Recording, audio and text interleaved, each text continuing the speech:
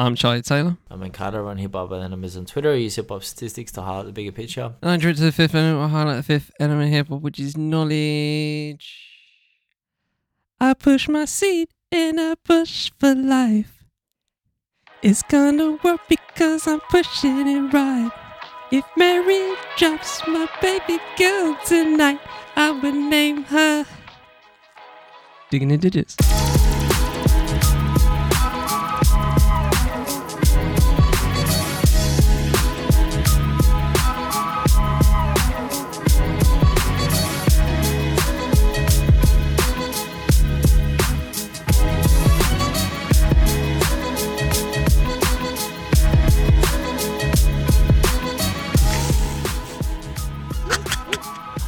Nailed it, bro. Sometimes you just crack out the falsetto and it just comes across so smooth, so silky. Damn, that was good. I like that one. That was good. That was great. Comeback season. Hi, Ben. How's your 2 weeks been? 2 weeks. What have you been this week? First time in history that we... Ben had a break. I Can't believe it. A little break. Don't normally have breaks, but it's going to be tough to go through all the... Well, I'm not going to go through. I haven't actually go listened through to that every much. single record. I haven't actually listened to that much new music, to be 100% honest. I've gone back into my New Music Friday graphic because I want to see. So we've got Uzi, obviously, dropped the pink tape, and people have been losing their minds over it, losing their composure over it. They've been embarrassing themselves over it, and I've embarrassed myself a little bit over it too, because I've just said Uzi saved hip-hop, Uzi's the greatest rapper of all time because they finally made a #1 hip-hop album. It's okay. Like, I've listened to Rebirth by Lil Wayne a million times, and Pink Tape is not that far removed from that. I think it's better. I think that Uzi, some of the flows on here that they're getting into are freaking amazing, man. Some of the vocal tones, some like that. I've listened to a lot of rock music and a little bit of this kind of rock music as well, not heaps of it. And this isn't that bad, man. This is not that bad, honestly. It's not that bad. It was a great first listen experience. I think with multiple listens, it's way too long. I don't even know. It's like 87 minutes or something like that. It's 26 songs.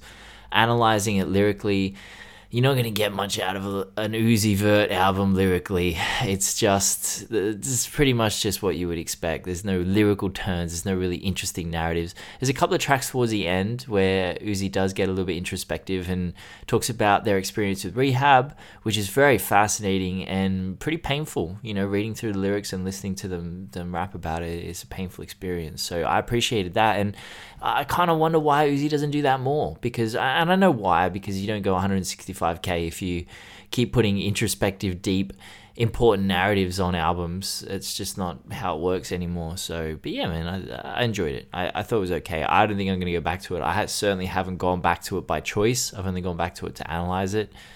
So I don't think I'm going to go back to it again, but I can understand why people were so excited and so hyped about it. Alchemist dropped a tape. It was very good. I enjoyed it a lot. Currency and Harry Fraud dropped. Didn't really enjoy it that much, surprisingly.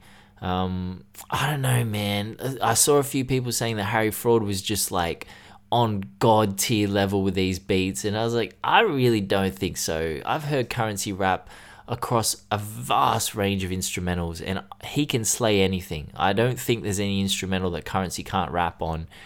These were just a bit sleepy and a bit dull. They really sound like cutting room floor beats that Harry Fraud just had left over in his back pocket. I don't know, man. It wasn't ideal. It wasn't my favorite. Yeah, I prefer Regatta out the two that they've done. I prefer Regatta. Same. I thought that was better. Now we'll go to Friday. Lucky dropped the tape, and I'm not a big fan of Lucky, but this one was pretty brutal to listen to because he's not just rapping about how great drugs are and how much drugs he takes and how rich he is. There's so much pain behind his lyrical content here, and just like the complete oblivion that he feels like he's stuck in, locked up behind these walls of this prison that he's created with medications and drugs. That's a brutal listen, and honestly, he sounds like he's gonna pass out for like 95% of this tape. Like, it just sounds like he's on the edge of consciousness the entire time, and it makes for a really difficult listen when you actually attach yourself emotionally to his lyrics. You really want him to not be in that much pain, but I can understand why people are not a big fan of Lucky and this kind of music. It is a bit sleepy, it's a bit dull, it's a bit repetitive, but I honestly feel like the repetitive nature of it just hammers home the emotional impact of what Lucky's going through. That's just how I felt. And I didn't expect to like that album, but I liked it a lot, and I will probably go back to it a lot, I think. What else did I listen to? I don't really think I listened to much else. Conway dropped that kind of collabo tape, and I didn't really give it a chance. I need to give it another spin. Stu Bangers and Chino XL dropped, and I'm just listening through, and then there's a koala and chlamydia reference, and I was like, oh man, this man is godlike. He's a god tier MC. I fucking love Chino XL. I'm so gassed that he actually responds to me on Twitter. He was one of the very, very first underground MCs that I ever got into. And him and Aesop Rock, not ASAP Rocky, Aesop Rock and Abstract Rude. And I'm just like, my mind was getting blown. Immortal Technique as well. And just lyrically, man, honestly, just check out Chino XL. Lyrical, spiritual, miracle individual, but not in the negative sense. Like, just genuinely fucking great. And I think that's it. I think that's all I listen to. D Block Europe. I just can't get into them. I don't understand what it is. Like, why do they have to do like the sing-songy bits and I just don't like it, man. Shoot me for it, but I just I've tried so many times because they're popular and they collab with legends, but no, it wasn't for me. Anyway, that was me, Charlie. What about yourself? So I still have a backlog. I still have like 11 projects I want to spin. Wow. But I did get into 8 over the past 2 weeks, and I kept that relatively just svelte. Yeah, I just tried to. I kept it at 8. I was spinning the records for the episode, and then I had like a couple hours today, so I was just like, you know what, I'm gonna pick 2 and just go with those, and then the others are kind of just stuff I listened to last week. But yeah. So first one is IT, spelled ITEE. Papers, little EP, just 4 tracks, as far as I know, her first EP. And she kind of has this interesting style to her, that it might turn you off immediately, but it might might be something that would open your mind a little bit. But yeah, decent lyrical performance, decent beats. So yeah, can't complain. Solid EP. Meta, spelled Maeta, Meta. So I see him say it. When I hear your name, the sex appeal on this track. Oh, so fucking good, so good. Not quite, by the fire. You know what I mean? Glass of wine. Not that kind of level of sex appeal, but there is just some I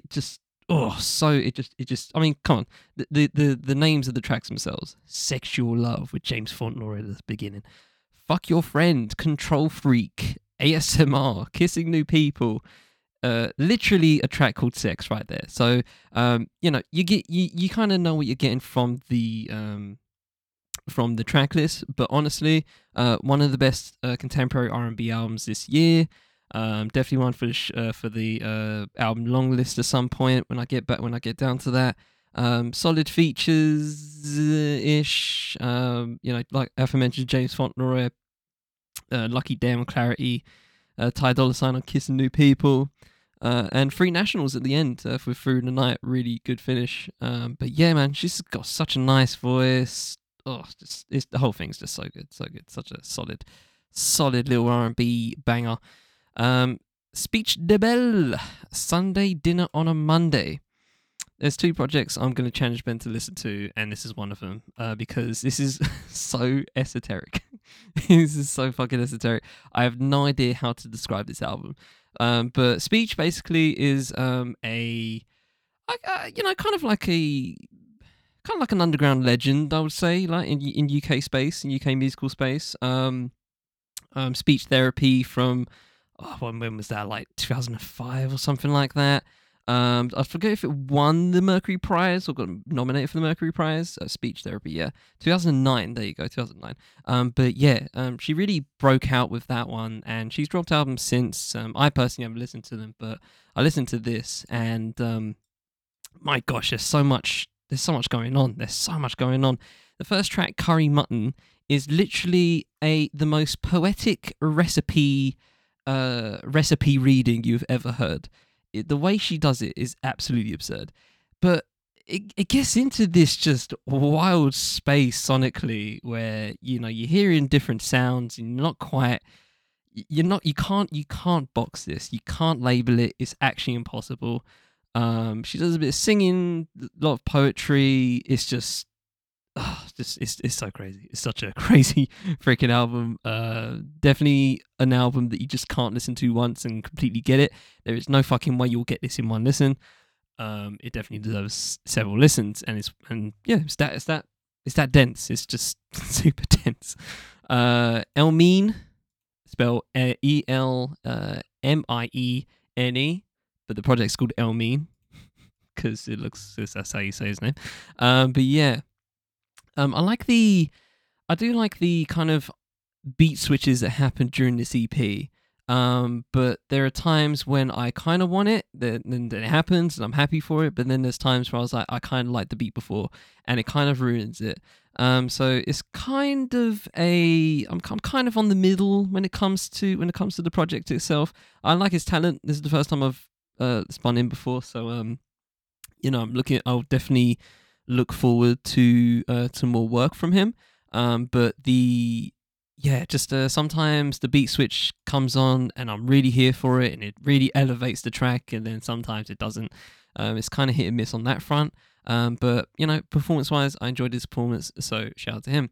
Alchemist, Fly High, solid EP. Can't really complain apart from Larry June. Currency, Harry Fraud, Vices, again, can't complain apart from Larry June. I've been waiting 2 weeks to say that. Splash Point. I mean, it's Splash Point. I just sent Charlie a message, and I feel like I've got to start reading these out on the pod because I really think I nailed it. I think I've got it into the groove. It's not hard, I tell you that much. It's pretty fucking easy. It's just he just sticks out. He just sticks out, not in the good way. It just annoys me. It just completely ruins it. It just sends me to sleep.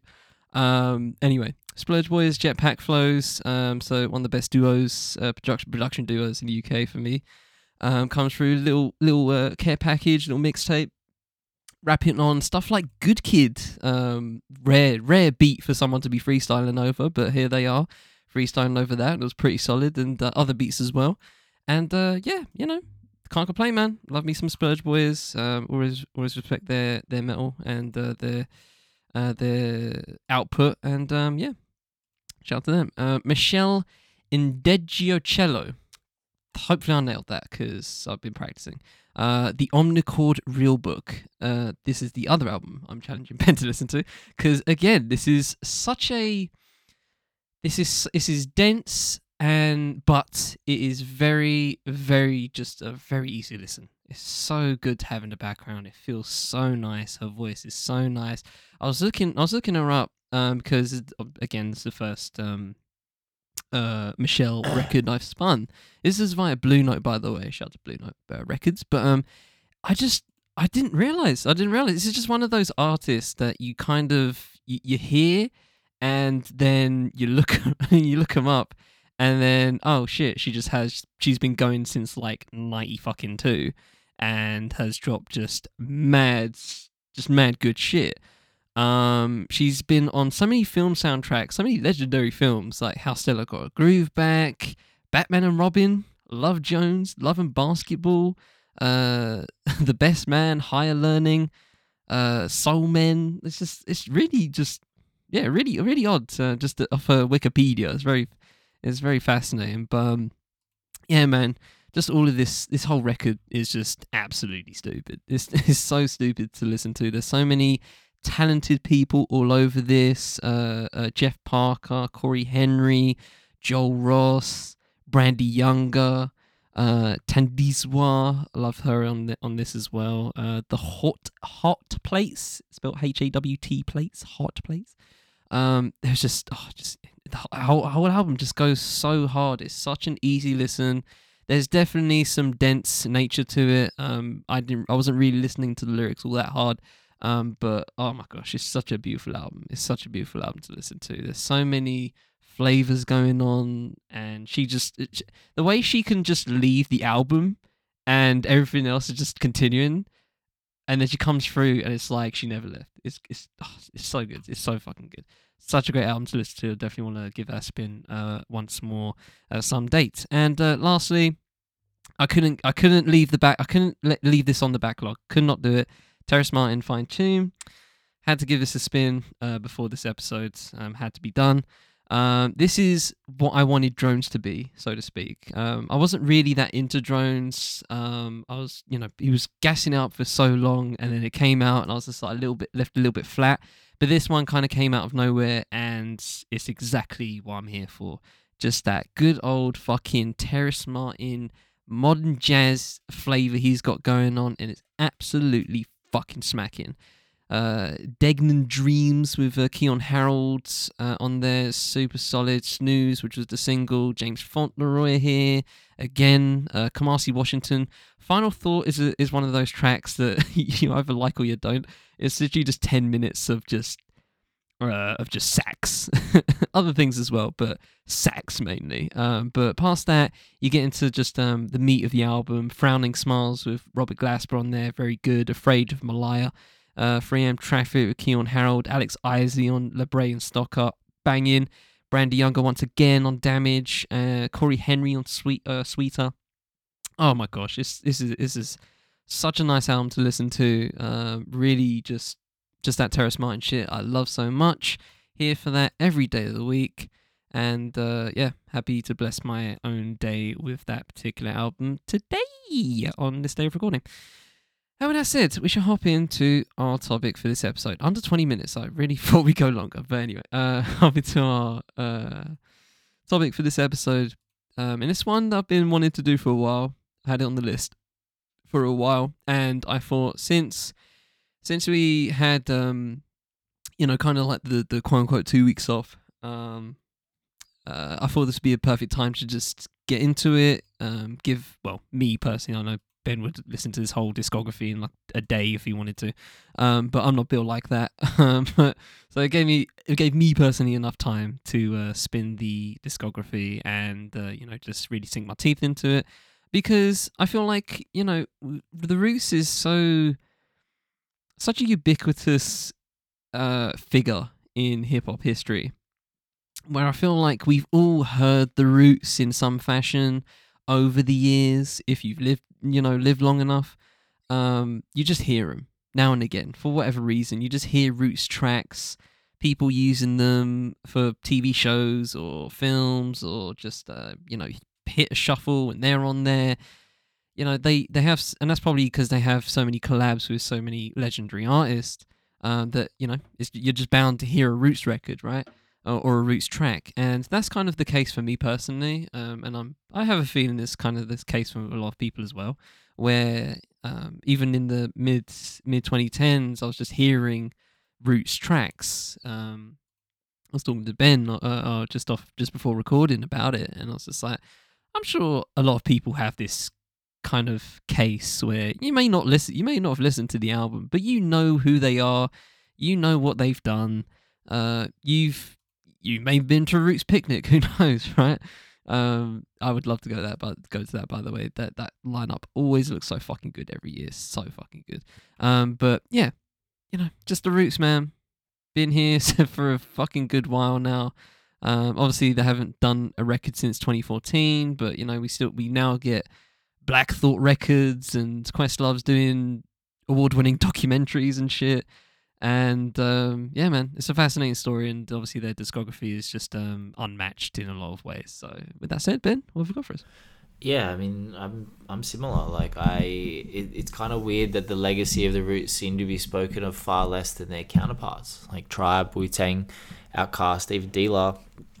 I could be wrong in that, but just the conversations that I see not indicative of maybe they're not indicative of the wider conversation, but they certainly seem to be. That people talk about Black Thought, kind of separate now as this kind of underrated MC that has never really been given the credit he deserves, but people seem to then forget to give the Roots the credit they deserve. It's a bit odd. It doesn't make sense to me. And the Roots were one of the first rap acts, solo or group, to successfully pursue commercial success through critical acclaim. Questlove told Red Bull that they made it incredibly difficult for labels to drop them because even if their numbers weren't awe-inspiring, no major label wanted to be seen as so commercially ruthless as to drop a, semi-successful group that was getting like critical acclaim, like, being deemed to be making really essential music. And Questlove did admit to being very aware of reviews right up until the past 10 years. And they definitely rode this wave of critical attention into hip hop ubiquity. As Charlie said, everyone knows who the Roots are now. And I think their connection to Jimmy and Fallon will ensure their name is recognizable to almost anyone who watches commercial TV. But it wasn't like they just lucked into that gig. I mean, that happened in 2009 and their first album came out in 93. So that was 16 years of hard grind. But they're not really commercial darlings. They've never had a number one album. Their highest chart position on the Billboard 200 is number 4, which came in 1999 with Things Fall Apart. And then 2 albums later, they did it again with A Tipping Point in 2004. Their highest charting single is What They Do with Raphael Sadiq, which is number 34 on the Hot 100. Questlove admitted to Red Bull he's never really liked doing music videos or the promotional side of the music business because it never really appealed to him. His reaction, for example, to Dream Hampton trying to get him into a meeting with Jay-Z, he felt like Jay-Z was the opposite. And I don't know if many people know this story, but it was about doing 2001's MTV Unplugged with Jay-Z. And Jay-Z wanted the Roots to be his band in that like iconic performance. And at first, Questlove says in interviews he was not open to it at all because he felt like Jay-Z was the opposite of the Roots. And he actually was concerned that if the Roots were seen to be collaborating with someone like Jay-Z, then they would lose a large part of their core fan base, which it's very interesting the way that Questlove views the Roots, and watching in interviews and the way that he speaks about it, how essential critical attention was and how essential it was that he never felt like he compromised the values of the band because his dedication to the supporters, I think he recognized that they supported the Roots despite lack of commercial success, despite this, and, all the things that major labels really want. And I don't think he ever wanted to fuck with that. I think he always wanted to respect that attention that he got from those, and from those really hardcore fans. And we've talked a lot about like the conscious rap explosion in the mid to late 90s, but I don't think anyone was as anti-pop rap or anti-mainstream as the Roots, who also went mainstream. You know what I mean? Like it's very fascinating. So I consider them to be one of the most experimental and difficult to imitate bands just in general, but certainly in hip-hop history, because each album is really an evolution of the previous one, but in an entirely new and different direction. And they're all a joy to unpack, genuinely, even if you're not that keen on the album. It's very fascinating. And usually I think the first few songs give away the major genre that will underpin the album. For example, Phrenology is more of a rock album. You get Rock You, you've got The Seed. So, I think that genre definition is not a cage. It's more like a loose theme that ties the songs together. Early in their career, there was a lot more jazz, and then we moved into a lot more rock instrumentation, and then, there was a lot of strings involved, and then we got into, in the mid-2000s, more of a hip-hop like focus, more of a real tight hip-hop focus. And then as it progressed, it kind of went in the RZA direction, like real more sparse, more ambient stretches, like, very interesting that the different directions they go. And, Questlove speaks passionately about just the art of drumming in general and how Jay Dilla was so influential to him, how he felt like he was too static in the early 90s with Organics and their second album, Do You Want More? So he felt like he was getting a little bit too static, and when Jay Dilla came along, he learned not to be so caught up in perfection, and he feels like that was the real coming of the Roots. Once he loosened his own playing up and was inspired by Jay Dilla to create a different kind of hip-hop beat than he'd been used to producing, and then he said that opened up the whole landscape for the Roots. They were no longer kind of pigeonholed into doing specific types of music. They could create anything, and I found that really fascinating. Questlove's a very interesting. I've read his book. I read it a long time ago. I haven't read it in maybe a decade, but it's a brilliant freaking book, man. People should read it. So let's see what we have here, because I think the most important part of the Roots is the fact that, I mean, they were part of the Soulquarians, who were a group like the Native Tongues that defied the commercial odds and succeeded in the mainstream with music that, it pushed boundaries rather than copying stereotypes. And that's very rare, and it's not easy to do. Erykah Badu, Bilal, Common, D'Angelo, Mos Def, Q-Tip, and of course Questlove. These are all artists who have done this, and it's a rare, rare group. And Things Fall Apart kicked off one of the greatest runs of a collective in history, because the Soulquarians produced, after Things Fall Apart, Black on Both Sides by Mos Def, Amplified by Q-Tip, Voodoo by D'Angelo. These are all in a row, by the way. Like Water for Chocolate by Common, and then Mum's Gun by Erykah Badu. Now that is a wild run, like genuinely wild. So this thing that they've got is just, it's rare. It's very rare. Now Black Thought and Questlove formed the Roots back in the mid 80s whilst attending Philadelphia High School for the creative and performing arts together. Questlove would drum on upturned buckets while Black Thought would spit bars, and he would just take on all comers. It was a very determined duo who they ended up winning over a countless array of musicians, because the Roots currently list 12 active members and 13 past members, including, of course, Scott Storch. So that's a lot of people that Black Thought and Questlove, brought into their vision, and it's not easy to collaborate. It really is not an easy thing to collaborate. So to have that vast array of musicians and still have an ethos that the band always falls back on is fascinating, man. It's not easy to do, and that's a testament to Questlove and Black Thought as leaders, not just as band members, not just as musicians, but as leaders. And yeah, I think that's fascinating. And Questlove's earliest vision was a lot different. His father actually dreamt for his son to become a legendary session drummer.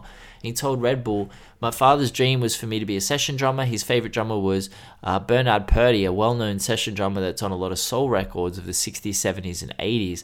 And Questlove's father was so committed to this dream that Questlove didn't reveal he was in the Roots until after they were recording their second album. So his father didn't even know Organics existed, which is wild to me. And I do want to do a little less historical fact and a little more talking about the music on this episode. So I think we'll just jump into Organics and just chat about that. Yeah, I feel like personally for me, I clump together because there's, like you said, there's kind of just eras towards this. Like sonically, there's just things that happen in between certain albums, and for better or worse, it happens, right? I link this and Do You Want More in this kind of style that feels like, to me, just like a jam session. They both feel like jam sessions to me, especially Organics, where it literally just starts with The Roots Is Coming, and then Past the Popcorn, which is this 5.5 minute, again, just sounds like a cipher, if anything. And then, nearer to the end of the freaking thing, there's literally a track called The Session, brackets, longest posse cut in history. Brackets. 12 minutes and 43 seconds. As posse cuts go, it probably shouldn't be that long. It doesn't go that hard for it to warrant being 12 minutes and 43 seconds. But I respect the candid nature of it, where they're just literally going, we're just gonna release a long ass fucking posse cut. But yeah, past that, and the cipher vibes continue with I forgot how to say it now. There's some tracks on there where they just use I think the term's Ebonics, but yeah, Esawama, I forgot how to say it, but it's embarrassing. But yeah, live at the Soul Shack, and they actually recorded live in Slovenia. Why they're recording live in Slovenia? The fact they've even been to Slovenia at this point is kind of wild to think about. But geez, yeah, they have a track where they recorded live in Slovenia in May '93. Why not? But yeah, it's the whole album. It gives off with that said, it's such an interesting vibe. Writer's block is so fascinating, where Black Thought is literally just rapping out of a writer's block, I guess, and then that just continues with the good music tracks, and then talking about grits and how you'd have your grits, which is a very American conversation that I just have what's the word? I have no fighter in that. But feel free, you guys. How do you have your grits? Please let me know, I guess. But yeah, just the whole thing, the whole album, just gives this jam session vibe. Sarita's having my baby, which is 43 seconds, and then just carrying on for 1.5 at the end of the album. It's just it's a nice album to listen to as it is. I just really respect the jam session nature of it. It might not, that's what it's supposed to be, but that might not be the case. But hell, it sounds like it, and I enjoy it for that fact. So take it how you will. Yeah, man. Look, I actually think that this album, it kind of stands out from the trope of first album, super independent. Nobody really heard it because you didn't really have the money to make a good album. I always use Infinite as a great example of that. Eminem didn't have any money. So Infinite's not going to sound like Slim Shady LP, is it? Because it's not. But Organics is not that. Like, it's freaking...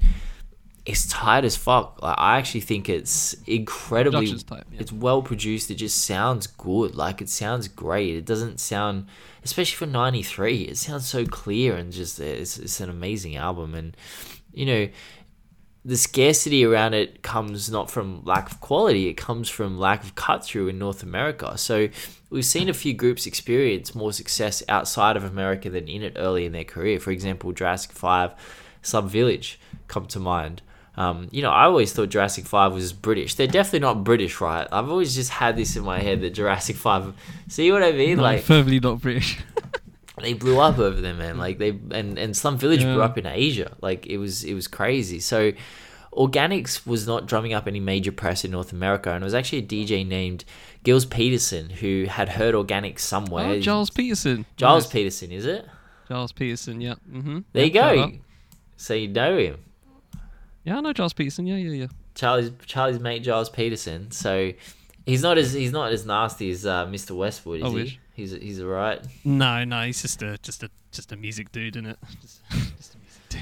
So Giles Peterson is very, very key to this story. So he heard Organics somewhere, he doesn't say where, but he decided to incorporate it into his DJ sets in London. And his love for live instrumentation in hip-hop had, he said, been partially satiated by the Jungle Brothers, but it wasn't until he heard the Roots that he realized there was something special there. So he hopped on a plane and met them in New York, but at first the group was pretty unimpressed with his offer.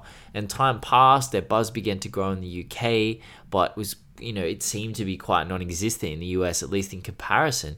And Ryan Dillon, in his 30-year retrospective on the album, he said that the Roots became a common name when discussing the underground scene in London, which is a testament not only to the music, but the promotional efforts of Peterson. I mean, he was the one who lit the flame over there. And so it was decided that they would actually move to London and start touring Europe, and then they finally found their audience. And touring basically became their promo tour. So instead of cruising around American cities in a crappy old Sprinter van and going from one radio show to the next, they were cruising through European cities and playing live for an audience who likely hadn't seen too many live hip-hop bands ever, certainly not on stages that big. And I think it's this beginning that sat with the Roots their entire career. They didn't make music for the promo tour. They made music for small but dedicated few fans that would appreciate the dedication of the Roots. They would see that dedication and that attention to detail that they were putting into this music, and Black Thought's lyricism and Questlove's drumming and Scott Storch's keyboard work, and obviously that following has grown significantly since Organics, but Organics started it, man. Organics definitely started it.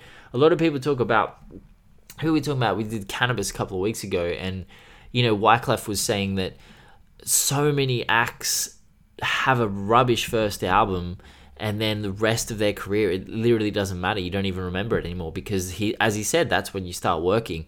And I've always not felt like Organics was rubbish, but I always felt like the Roots was a band that they put out a first album that no one really cared about, and it wasn't that big, probably because it wasn't very well recorded and it was mixed poorly. And then they got a major label deal, and then they had the money. But yeah, Organics is absolutely not that. And so the group basically moved to London during this period.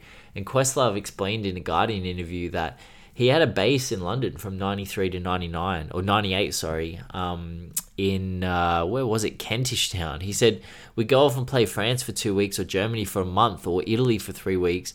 In between, we'd have our hub in Kentish Town above the fish and chip shop. During Thanksgiving, we only had £22 to feed the entire group. So it's pretty safe to say they hadn't found their commercial footing yet, but they had found their sound. And, this was a great start. It really was. No, definitely. I put myself in a Charles Peterson fucking rabbit hole as you're talking, because he's a fascinating dude on the face. Like, he's actually French. Did not know that. But yeah, he's founded a bunch of labels and the Worldwide FM. My people may or not know. But yeah, fascinating dude. But yeah, Do You Want More? Kind of, again, comes off the back of that, and just feels like another jam session to me. And it kind of makes sense, right, when you have stuff like Quest versus Razel, and it's literally just 3 minutes of just scratching and drumming, and some of them have beatboxing and stuff like that. It really, it's not until later where the outright, we're not trying to be mainstream kind of thing comes into frame, and they explicitly say that, especially on the lyrics, but they say it with the music already. This doesn't have this, there's a freedom to these albums so far, and for all of them, to be fair. I'm acting like I'm teeing something up for later, but they all have this freedom to it, where they don't, beatboxing at this point. When the fuck did beatboxing go? Because it was definitely before 95. Yeah, go on. Biz was the last, man. Biz was the last great. Literally, bro. Literally. At least nobody. I could be wrong in that, but it feels like it was probably. Biz. Like, beatboxing exists still. Like, I'm not saying beatboxing's completely dead. There's beatboxers in the world, of course, right? But I'm saying just on this level, when groups, the group like the Roots are making an album, let's just throw some beatboxing in there. Let's throw a 3-minute track of scratching versus drumming in there. Nobody else is doing that in 95. It has such a throwback nature to it in 95. Imagine listening to it now. It's fucking absurd. It's so and it's refreshing. It's refreshing to listen to. Listening to Mellow My Man is so good. It's just you're just saying it. You're listening to it. And Mellow My Man. It's just you're saying it. You're speaking it, and you're just singing to it. It's so fun to listen to. So easy. I Remain Calm. Lovely track. Love that. The title track's good. I'm looking at it again. I'm looking at that. I'm looking at that track again. I don't want to say it. it's freaking me out. But I love the unlocking at the end, which is 8 minutes. Probably a little long, but Ursula Rucker on that, she goes off. It's so nice. It's so good. Spoken word artist, but yeah, it's a very good. Again, not something you get in 95. Like, should we do it again? Should we just look up top albums in 95 and see if any of them have A, beatboxing, B, scratching, or C, spoken word? Let's have that conversation. You know what I'm saying? It's so... This is something that I feel like we take for granted, right? Where, especially retrospectively, they really just held on. They really held on to the core tenets of hip-hop, and I don't think they get enough credit for that. They really don't, especially with the early albums. Obviously, like you said, they're going to go down the rock route at some point, and that's fine. I'm not hating on it, but it's you listen to Do You Want More, you listen to Organics, and there's just such a throwback element towards it. And I can imagine some people, maybe at the time or now, hating on the fact that it's they're a band, right? And that kind of goes against the DJing element, I guess, of and how producers work in hip hop history, where it's not just an NPC. There's actual guy on drums doing shit, and there's actually keyboardists and etc. But fuck, man, it works regardless, bro. It fucking works. It works. It's good. It's nice to listen to. It's so replayable. I can just smack this on and just do shit in the background. It's so freaking solid. And then Mellow My Man comes on, then I'm stopping. I'm jamming. It is what it is. It's a solid album. I really enjoy it. I'm just looking up who could have had an album even remotely similar in '95. There is the group called the Nonce, which is You might have to spell that for me. Nonce. Okay, literally it's called the It is literally called that, and I have heard of them before, but I've never boy. They're a hip hop duo from Los Angeles, California, that was active in the 1990s. So I don't think that's a word over there anyway. So yeah. Well, probably not in 1990 when I'm sure they're looking back retrospectively and being like, we probably shouldn't have called ourselves that, eh? Like, but anyway, that was probably the only one. I mean, they're very jazz rappy. Apparently, I've never listened to them, but look, man, Do You Want More is very fascinating. The Roots were hit in Europe. They were blowing up in Europe. Not just their album, but their festival show became a must watch. And they're frequently described as one of the greatest live performers of all time. And this ethos of putting on a legendary show ran all the way back to their beginning. So they were touring the continent, selling their CDs at shows, and it was really only a matter of time before they got picked up. So nowadays, a label pretty much just wants to see if you can build and maintain a following on social media before they sign you. Like, that's pretty much the only thing you need to do. That's a sign of marketability and success in modern music. How many followers do you have, and do they actually like you? Because you could have 1 million followers, and if they don't like you, then, someone said to me yesterday, they just climbed into me about one of my Uzi tweets, and they're like, this is so stupid, this is just stupid. I'm like, bro, you follow me, like, unfollow me then, you don't have to see my content. But that's what I mean, like, you see so many accounts on social media with 1 million followers and 2 likes on their posts. So back in the 1990s, it was a lot different. Can You Perform Live was at the peak, because that showed that, it was a huge portion of revenue for labels and artists alike. And it just showed that you had that ability to maintain a crowd and move a crowd and pull a crowd. It was such an essential thing. And the Roots was stomping across countries who didn't even speak English, converting pretty much everyone who saw them into fans. So why wouldn't a label want to sign them? And one absolutely did. DGC / Geffen. Did we have this fight about Geffen, or was that something else? No, that was another. What was the other label that I was always mispronouncing? Oh, remember that? Yeah, I forget. Can't remember. I'll think of it. But so their sophomore album was already in the works while they were being signed, and it had been since they finished recording Organics. And so it's really a sprawling record, I feel, linking 2 key parts of the Roots' story, which is the unfurling jazz mixed with 1980s hip-hop fundamentals of Organics, with more mainstream touching aspects that would see them break through on their 1999 record. So whilst Questlove and Black Thought took center stage once again, Scott Storch and Leonard Hubbard remained key parts of the production team, obviously along with Razel the Human Beatbox, who, that was brilliant, man. It is brilliant. It's really nice to hear some beatboxing. And Malik B, often forgotten. And I just want to talk about him quickly, because he was a founding member of the Roots. And for their first 4 albums, he played counterpoint to Black Thought. He would kind of pop up unexpectedly, and he'd add a lot of vocal variety. And I think much needed vocal variety. Black Thought told Variety that his influence was far more than just that. He said he kept the group together in the early days. And Black Thought said this: Malik to me was a brother within a band of brothers. At the point at which he and I met and started to collaborate, he helped me keep my head in the game. There was a moment early on when I went away to school, a time when I was farthest from Questlove, who up until that point was the only other person I'd known as a partner. He continued, Black Thought continued. Malik helped keep the Roots together because once he became a part of the equation, he added a completely different dynamic, a new dimension to us as a unit. When he and I left school to re-establish the connection with Questlove and Philly, I felt as if we were ready for the world. And Black Thought just said he was the missing piece to the puzzle. And, tragically, he passed away at just 47 years of age. But his role is pivotal in the story of the Roots.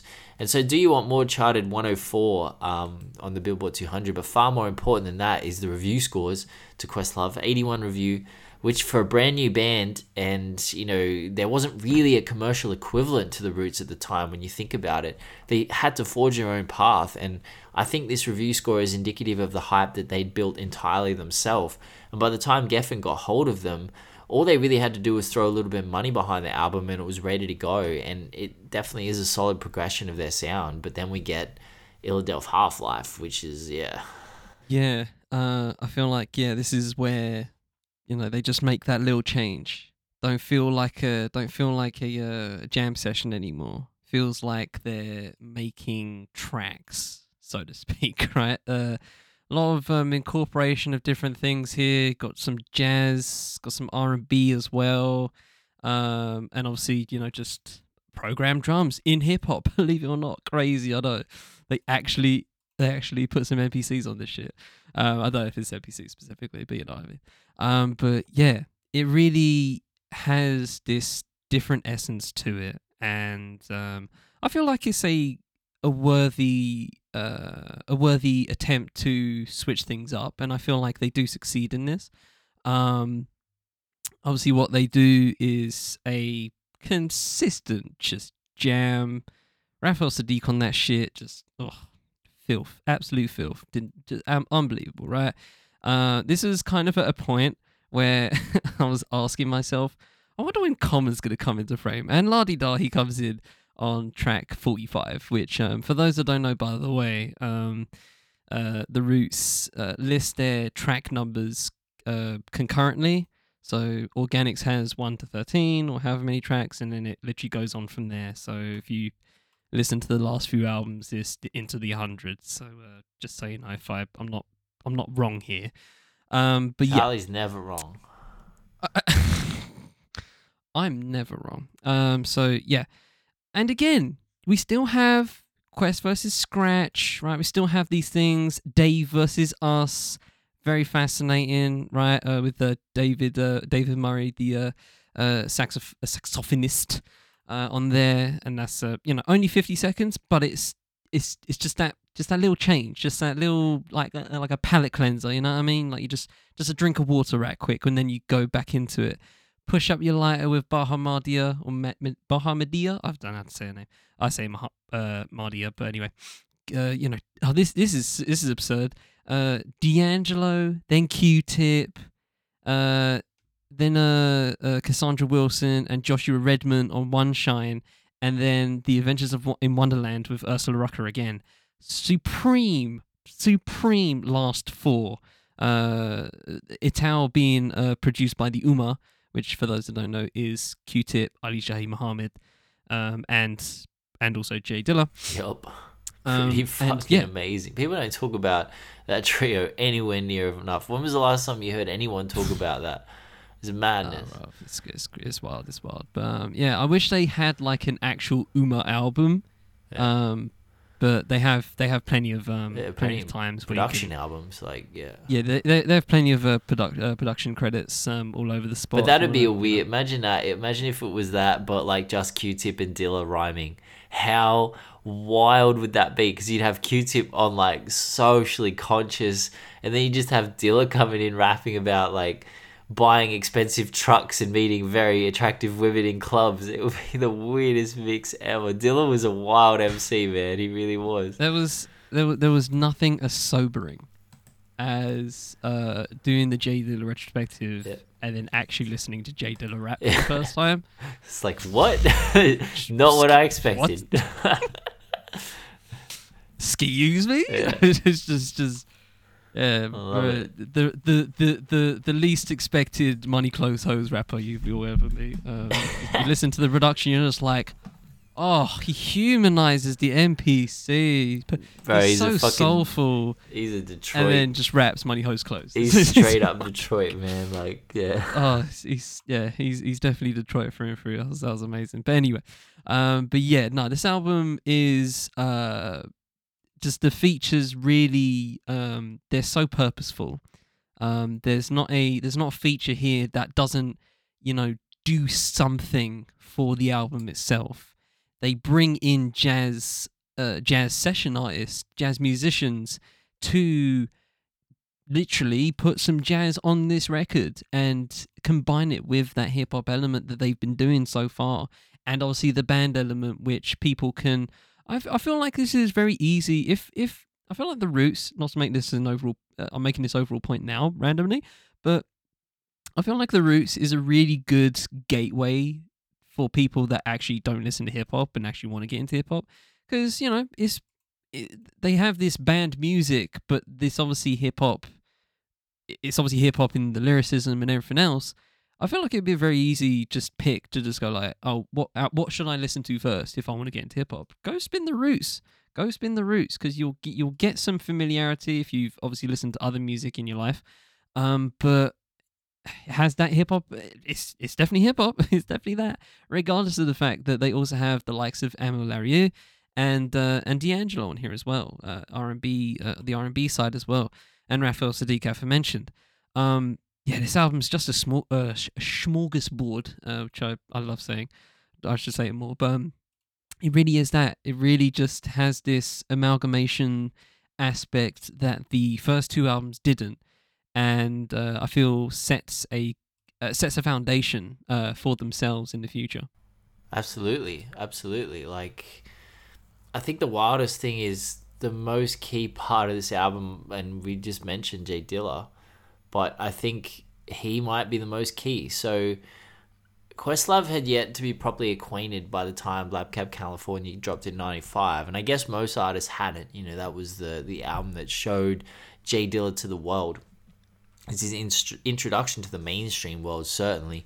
Now, Questlove has often spoken about his love for Jay Dilla, calling him the best rap producer of all time. But when speaking to Red Bull, he described how revolutionary, Dilla was to Questlove's drumming process. So, upon hearing his work with the Far Side, he said the odd time signatures and the lack of quantizing, the imperfections that he claims he saw his own limitations subtly in stark focus, and he actually blames some of the Roots' lack of progression early in their sound at his own feet. It was such a weird part of the interview where he basically said at one point he was seen as what was wrong with the Roots. He was seen as the one that was holding them back, at least in his own mind. I don't necessarily think Black Thought would have seen it the same way. Certainly when I listen to Black Thought talk in interviews, I've never heard him say anything like that. But in Quest's mind, that's what was happening. And so once he heard Jay Dilla's drum work, and Questlove always didn't necessarily consider himself a hip-hop producer early in their career, but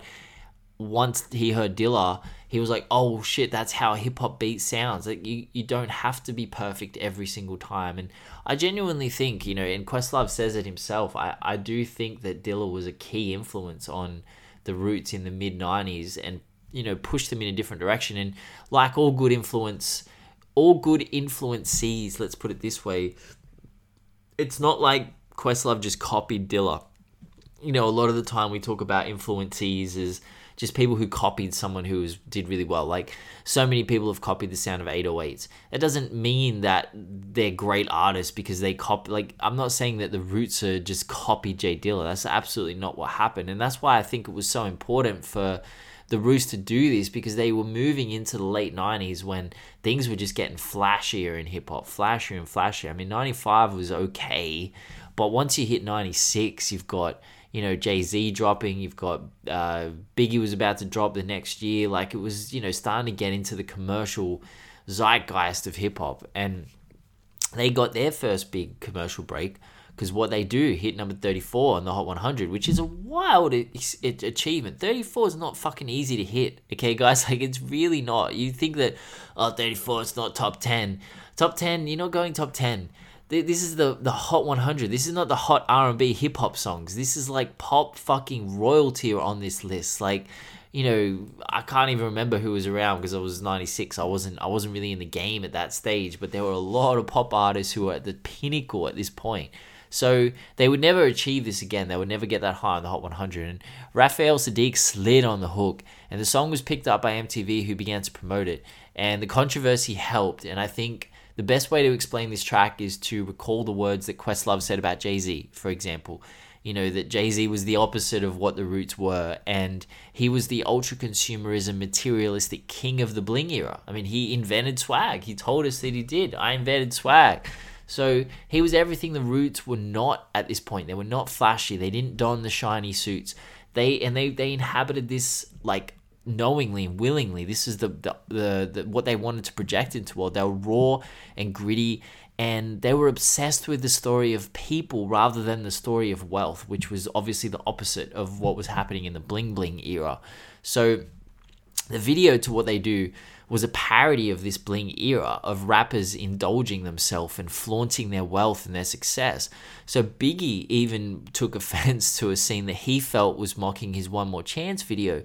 And Questlove even wrote in his autobiography that he wrote an apology letter to Biggie, and he wanted it printed in the source, which I always found a bit weird. Like, if you're apologizing, why do you need to put it in the source? Like, what would that, just send it to Biggie? Like, I don't know. That just was a bit weird to me. But unfortunately, he passed away before he had the chance to put it in motion. But allegedly, the video was so influential that allegedly the Mad Rapper skit on Life After Death is a response to, it's rumored to be a response to that very video. So that obviously propelled Questlove and Black Thought into the super mainstream. It's the same as How to Rob by 50 Cent, for example. Like, you're gonna get people talking. If you start pissing off the like commercial giants, then yeah, you're gonna get people talking. And as usual, the context was lost on the wider audience.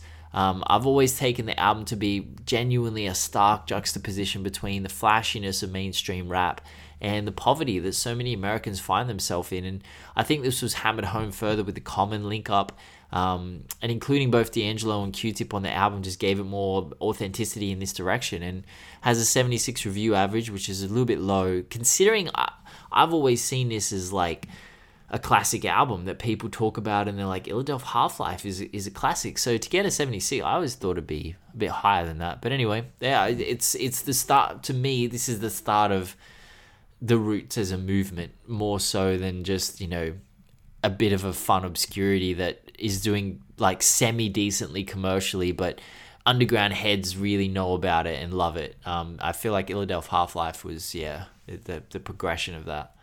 Yeah, and it adds on to the while you know the likes of Biggie can attempt to find disrespect in what they're saying here, and with the work they do, um, the proof's in the pudding. Like, the proof is in the pudding. Nobody, well, I would say nobody, but you know, there's a way of doing things, and I feel the way they did Illadelph Half-Life was just a a masterstroke, honestly. Like, having that jazz element, having the R&B elements. Again, this wasn't, now while the other two felt like throwbacks, Illadelph felt contemporary for the time. But it just had that extra. It just had that extra sauce, and it kind of leads into Things Fall Apart, which is, I think, the reason why this album is loved so much, in the same way as Illadelph, but just pumped up to 11. Yes. Is the fact that it has just this alternative nature to it. Now, the word alternative is so loaded, obviously, but that's the only word I can think of at the moment, because I don't know, and maybe there are, right? Obviously, there's plenty of artists that have that do read, or you know, have traveled the world and are, you know, and don't just do the money hose clothes kind of rap, right? But the way the Roots applied it to Things Fall Apart, especially, you know, the artwork, right, for one thing, is taken during the riot in the civil rights movement era. I think it was, here we go. In the stark black and white photo, riot police are seen chasing two teenagers on the streets of Bed-Stuy. And yeah, banger, right? Just that meaning right there. Like, who the fuck's adding that? Who the fuck's putting that on the artwork? The artwork is so striking. It is super striking to me. One of the best artworks. And obviously it's just a photography, and they do this again with Undone. I saw the original photo of that the other day. I was like, damn, it's kind of fun. That was taken, right? And then you got the meaning of the name. The album title comes from Chinua Achebe's novel with the same name, Things Fall Apart. Now, Chinua Achebe was a Nigerian novelist, poet, and basically the guy. The guy, if you want to get into modern African literature. And Things Fall Apart is that magnum opus, and that dropped in '58. That book, for those that don't know, the book is basically a depiction of pre-colonial Nigeria, and also depicts the invasion of the Europeans during the late 19th century. I haven't read it myself, but shout out to Apex Zero who told me about it, because he spoke about him a lot during our interview. And just on the face of it, you can go look it up on Wikipedia and you can look at the cliff notes. It's really striking. And I don't know whether it's up to you, if you've read the book, whether the Roots actually nailed that essence in terms of the album's content, and if it was as powerful as the book itself. Because I feel like if you're going to do that, if you're going to call it after that, it has to pack some punch. That's up to you. I haven't read the book, so I don't know. But it's there. And the fact that they even attempted to do something like that and link it to something like that is respectable, and very fascinating. But yeah, going into the album itself, it is, I think, it's one of those albums for me that I go into it with kind of like a cautionary aspect, because I feel like people talk about this album a lot, and I find that while they talk, there's kind of like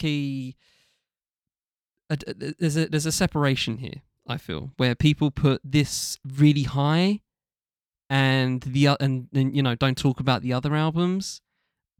And while I get it, I feel like there are other Roots albums that are as good, if not better. But I feel like in the moment, this album worked because of the landscape that you were laying out when it came to Illadelph. Now this dropped in '99, which is obviously a couple of years into the future, from '96.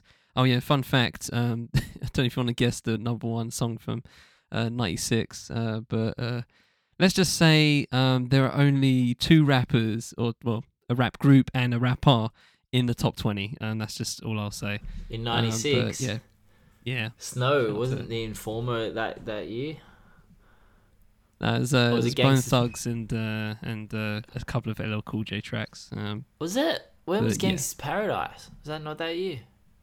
Well, maybe. I haven't looked through the whole list, but yes, it's not there. And shout out to Macarena on the number one there. Fuck, I tell you what, man, that was a banger. I'm not gonna lie to you, that was one of the first slaps in musical history.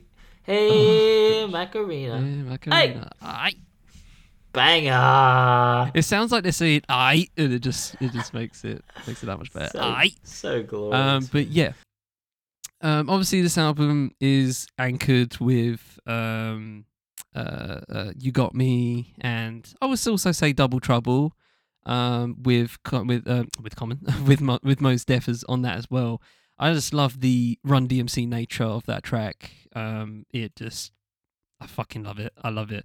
There is nothing I love more than two rappers in one verse just trading the mic. There is nothing that energizes me more from a hip hop perspective than two rappers just like literally sounds like they're physically just giving the mic and taking it again. It just, I love it. I feel the opposite. It's so weird. I don't like that. It's one of my least favorite. I love it. Wow. I love it. That's a you problem. That's a massive problem. Act 2, Love My Life with Common, bangs. Shout out to Dice Raw, by the way. Another kind of just frequent collaborator that comes up. I value his work on here as well. Beanie Siegel on Adrenaline. Underrated Eve on You Got Me, actually. Yeah. I feel like people don't talk about Eve on You Got Me. I like her on that. The Next Movement with DJ Jazzy Jeff. So good, so good, so good. Love that track to death. But yeah, I do feel like there's a, I don't want to say overhype.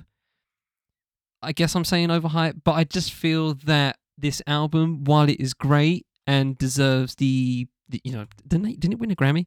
Nominated for best rap album. It won the 2000 Grammy for best rap performance by a duo or group. There you go. And lost to Slim Shady LP on the best rap album. So while I think it deserves It tells you everything you need to know about me. Lee said, "It's there. Just let it lie. Let sleeping dogs lie." But yeah, it's while I get and understand and agree with the the accolades it got and the love it still gets to this day.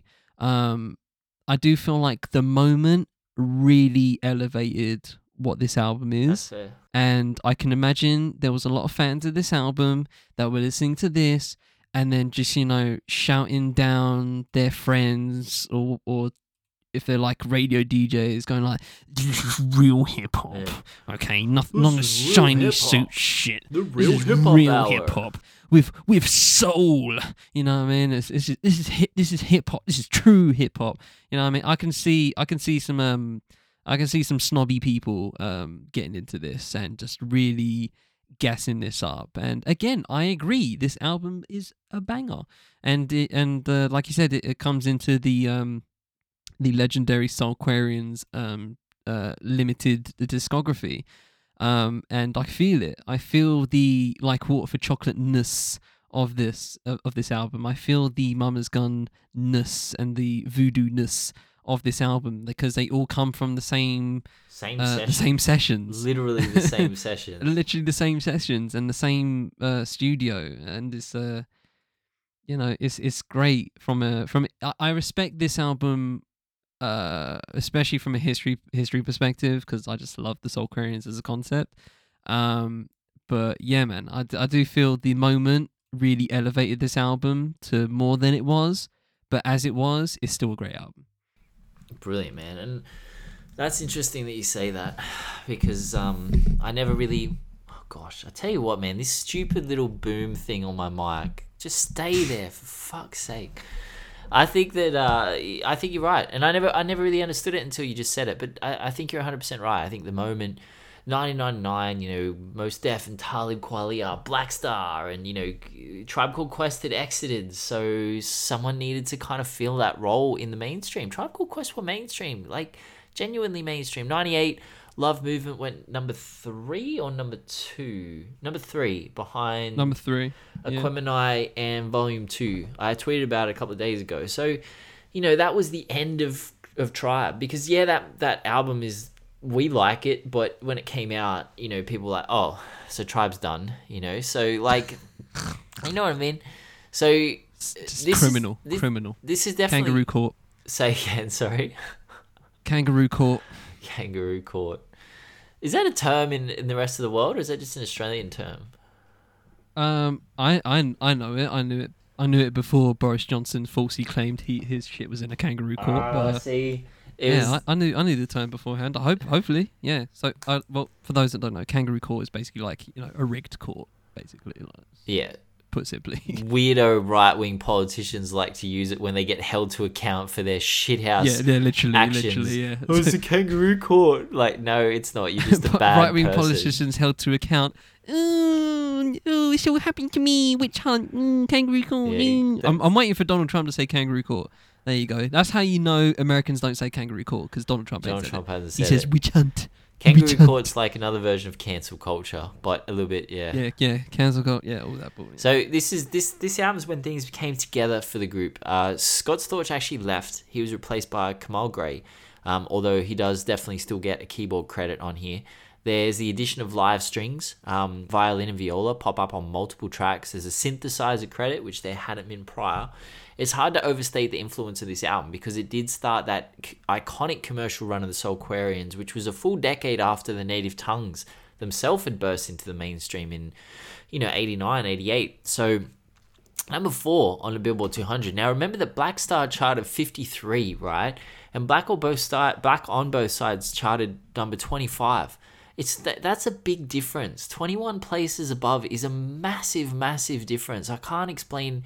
And those two albums we see as conscious rap slash commercial crossover icons, but Things Fall Apart was like stomped it in, man. And the Roots ripped the playbook up. They carved a commercial lane for the anti-bling rap. And if we're gonna find a modern example, genuinely, imagine a Griselda album going number 4 this year. Imagine Conway or Mark Homme or Rock Marciano going number 4. That's serious, man. Their last album, what did it go, like 104 or something, or less than maybe 24. I don't know. I need to go back. But seriously, I think this was a massive, massive thing, and it's kind of unsurprising because it was, as Charlie said, it was peak Soulquarians. Questlove describes recording sessions as just free association jamming.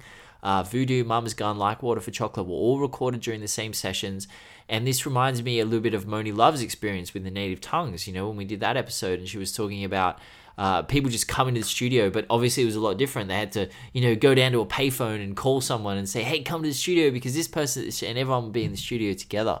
Questlove actually claimed the collective had completed 145 songs for this album. So they cut 131 songs out. Like, that's madness.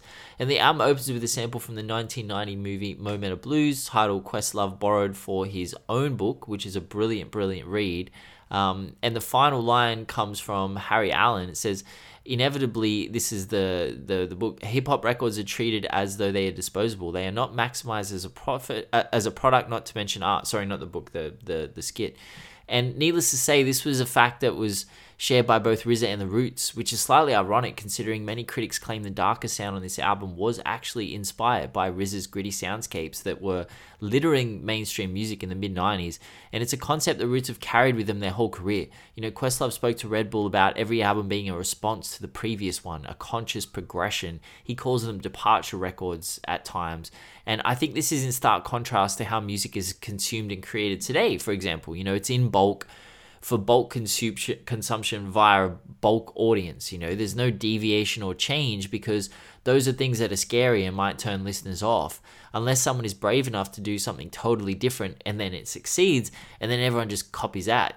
That's not art, that's marketing. And I definitely feel like that skit at the start really set this album up separately. Like, this is an artistic expression, even if it is commercially successful, even if it is popular, it is a deviation, and I respect that a lot. And I think that this album, as Charlie said, it's not one that I've ever gone back to regularly. Obviously, I came in the next one, Phrenology. That's the album that I came into the Roots in, and obviously I went back in time, and I really did enjoy Illadelph Half-Life, but I never really enjoyed Things Fall Apart that much. It wasn't an album that I was like, oh yeah, this is like, I can see this is killing it. Like, it didn't really hit me that hard. So I do agree with you. I think it was more of the time probably, than something that you look back in retrospect and be like, oh wow, yeah, that was completely different and totally special. I'm not saying it wasn't, but yeah, it just didn't hit me as hard as some of their other work. Yeah, and shout out to Jill Scott, who did the vocals at first for You Got Me, and then they brought in Erica to do it, which is kind of interesting. I always wanted to listen to the Jill Scott version just to see how it is. But she does get an opportunity, Miss Jill Scott. She does get that with Complexity on the next album, Phrenology. Do I need to explain Phrenology? I mean, bro, the cover. Okay, I'll tell you something. Like, when I was younger, this was one of the albums. So there were 1, 2, 3, 4. I've written them down here. There were 5 albums. The term Phrenology, by the way. Yeah. So there were 5 albums that were essential to me. Blueprint 2, LL Cool J's 10, Paid the Cost to Be the Boss, It Ain't Safe No More by Busta Rhymes, and Phrenology by The Roots. Because of that album cover. That's literally the only reason. Like, I was Very like, eclectic 5. bro, that album cover is fucking sick, and I have to check the album out because that album cover is so cool. It made me go look up Phrenology and learn about it. Like, it's fucking mad. Oh, really? Yeah. Wow. It's wild, right? I was only 14, so like, I didn't know about wild. that shit. Yeah, that must have opened some doors. Yeah, it's weird. Look up how much that on Discogs or something. But yeah, Phrenology, For those that don't know, it is a pseudoscience, and it involves measurement of bumps onto skull Yeah. and skull shapes, and it's basically racism. That for black people have certain types of skulls, and that means Is this, that and true? it leads I into didn't realize it was in that way. I mean, it may have like started off as a thing that wasn't racial, but then it quickly got racial. Oh, that's fucking. I didn't know that shit. God damn it. But yeah, it goes back to, I think, like Greek. So yeah, no, it's maybe Greek or Egyptian, something like that. So it goes back a ways, but at some point, yes, it does get very racial. Anyway, Phrenology, the album itself. Shall we do that as well? Yeah. But yeah, it has, like you said, it has this, rack rock. I said rack rock. Yeah, that's a bit weird. Rack rop. What's rack Rack rock, rop. Charlie? Rack rop. Rack rop. Rack rock. Rap rock. It has as that element, obviously, for a lot of it. Most notably, the C 2.0, which I mentioned at the intro. Absolute banger track. Just one of those tracks that you hear for whatever reason. Absolute tune. Big tunage on there. Ursula Rucker back once again on the 87th track. Haha, see what I did there? That's only for 18 seconds. But then it gets Rock You. And then there's just a track with, I don't know, 6 exclamation marks. I was just like, okay, that's random. I just have how some of these tracks are just so pointlessly short sometimes. And I don't know whether it's even worth it most of the time. But the ending of this album is so beautiful to me. I rarely like songs that are 10 minutes long. And Water continues on that trend because it goes on for so long. What's going on? What goes on during that track? It just, after like 6 minutes, it just gets into this weird space, and I have no idea what happens anymore. It's so weird. But it finishes off nicely after that with Quills, Pussy Galore's kinda. I like Pussy Galore. Yeah, okay, alright, yeah, but no, it's alright. But then Complexity with Jill Scott, nice. Something in the Way of Things, 7 minutes with the Miri Baraka on there. Oh, so fucking good. Again, for those that don't know Miri Baraka, I have to explain this shit because it's so fucking important. But Miri Baraka, legends in the Black arts movement, which happened kind of like 10 years before hip hop came about. Poet, mostly drama, fiction, essays. I think he did music stuff as well, in terms of like critique and stuff. But yeah, just bro is important figure in the Black arts movement especially, and it's highly respectable that they put him on this. For the end of the album, I really enjoyed that part of it.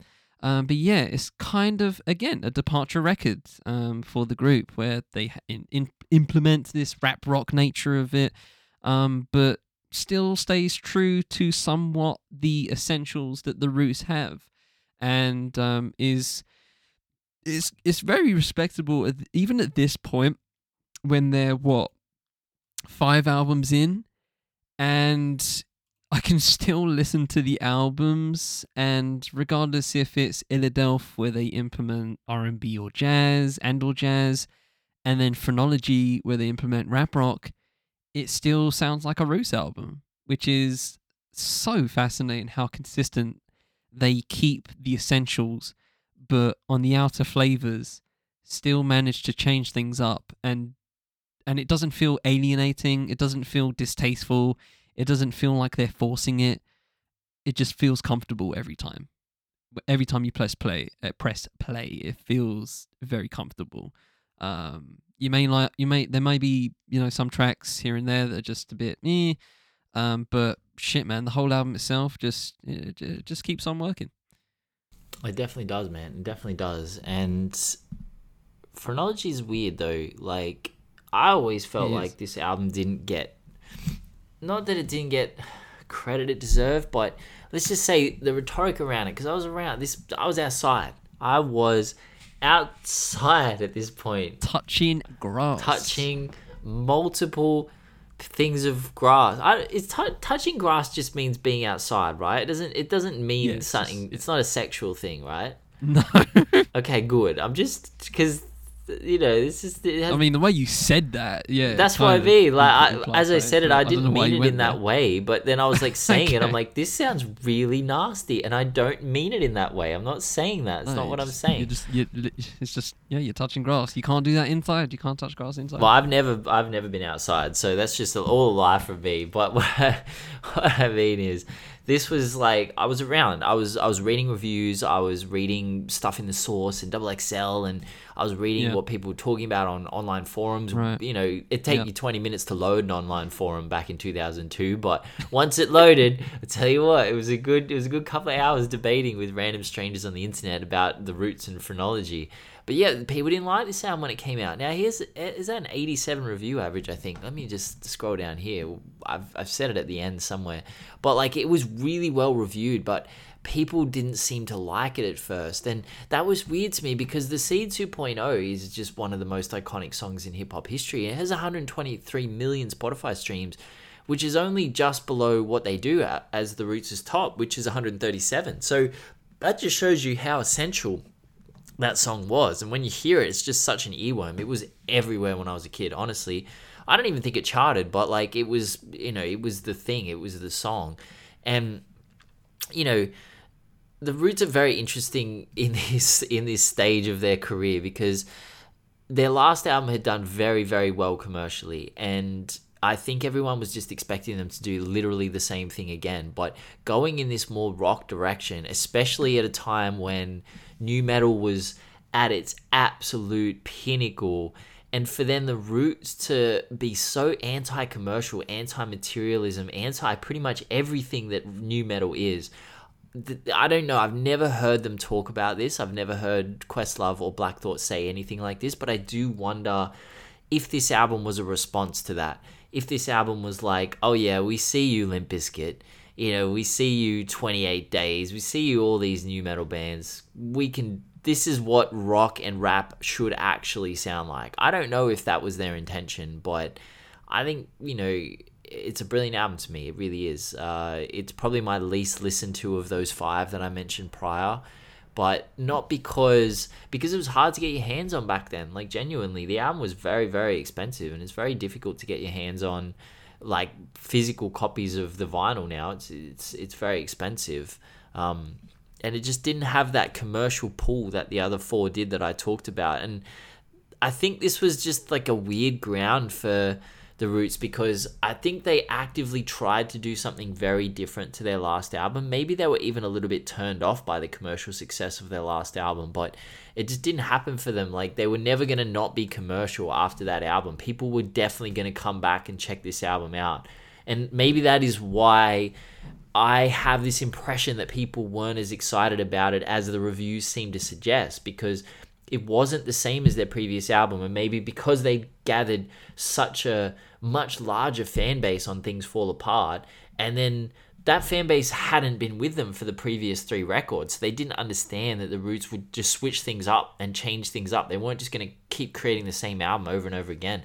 And maybe that new fan base that they'd accumulated just didn't realize that. So when Phrenology came out, people consumed it on the first week, but then after that it dropped off a little bit, and maybe that's why, because in retrospect the album is seen as a brilliant album, but at the time people weren't fucking with it as much as that. It's interesting. Yeah, and it gets into the tipping point, which is a very apt album. Things name. The 2000s is I a think. weird time for the Roots, man. Like honestly, a weird fucking time. Just adds on to that motif. 2000s, fucking weird. Yep. But yeah, this is it's apparently named after Malcolm Gladwell's book of the same name. Was not aware of that. Well, just on that, do you think that the Roots, because obviously their last 2 albums, Undone and Then You Shoot Your Cousin, are both like deep concept albums. Yeah. I'm not classing Things Fall Apart, Phrenology, Tipping Point. They're not game theory. They don't feel like concept albums to me, but there is the implication that there's a strong concept behind them, because if you name your album Phrenology, that's a evocative title. You know, you name your album Game Theory. These are evocative titles. Like, do you think that there's any of that concept runs through any of those albums? And if not, do you think that's a bit nasty that they would call an album Phrenology or, Tipping Point and then not? Do you know what I mean?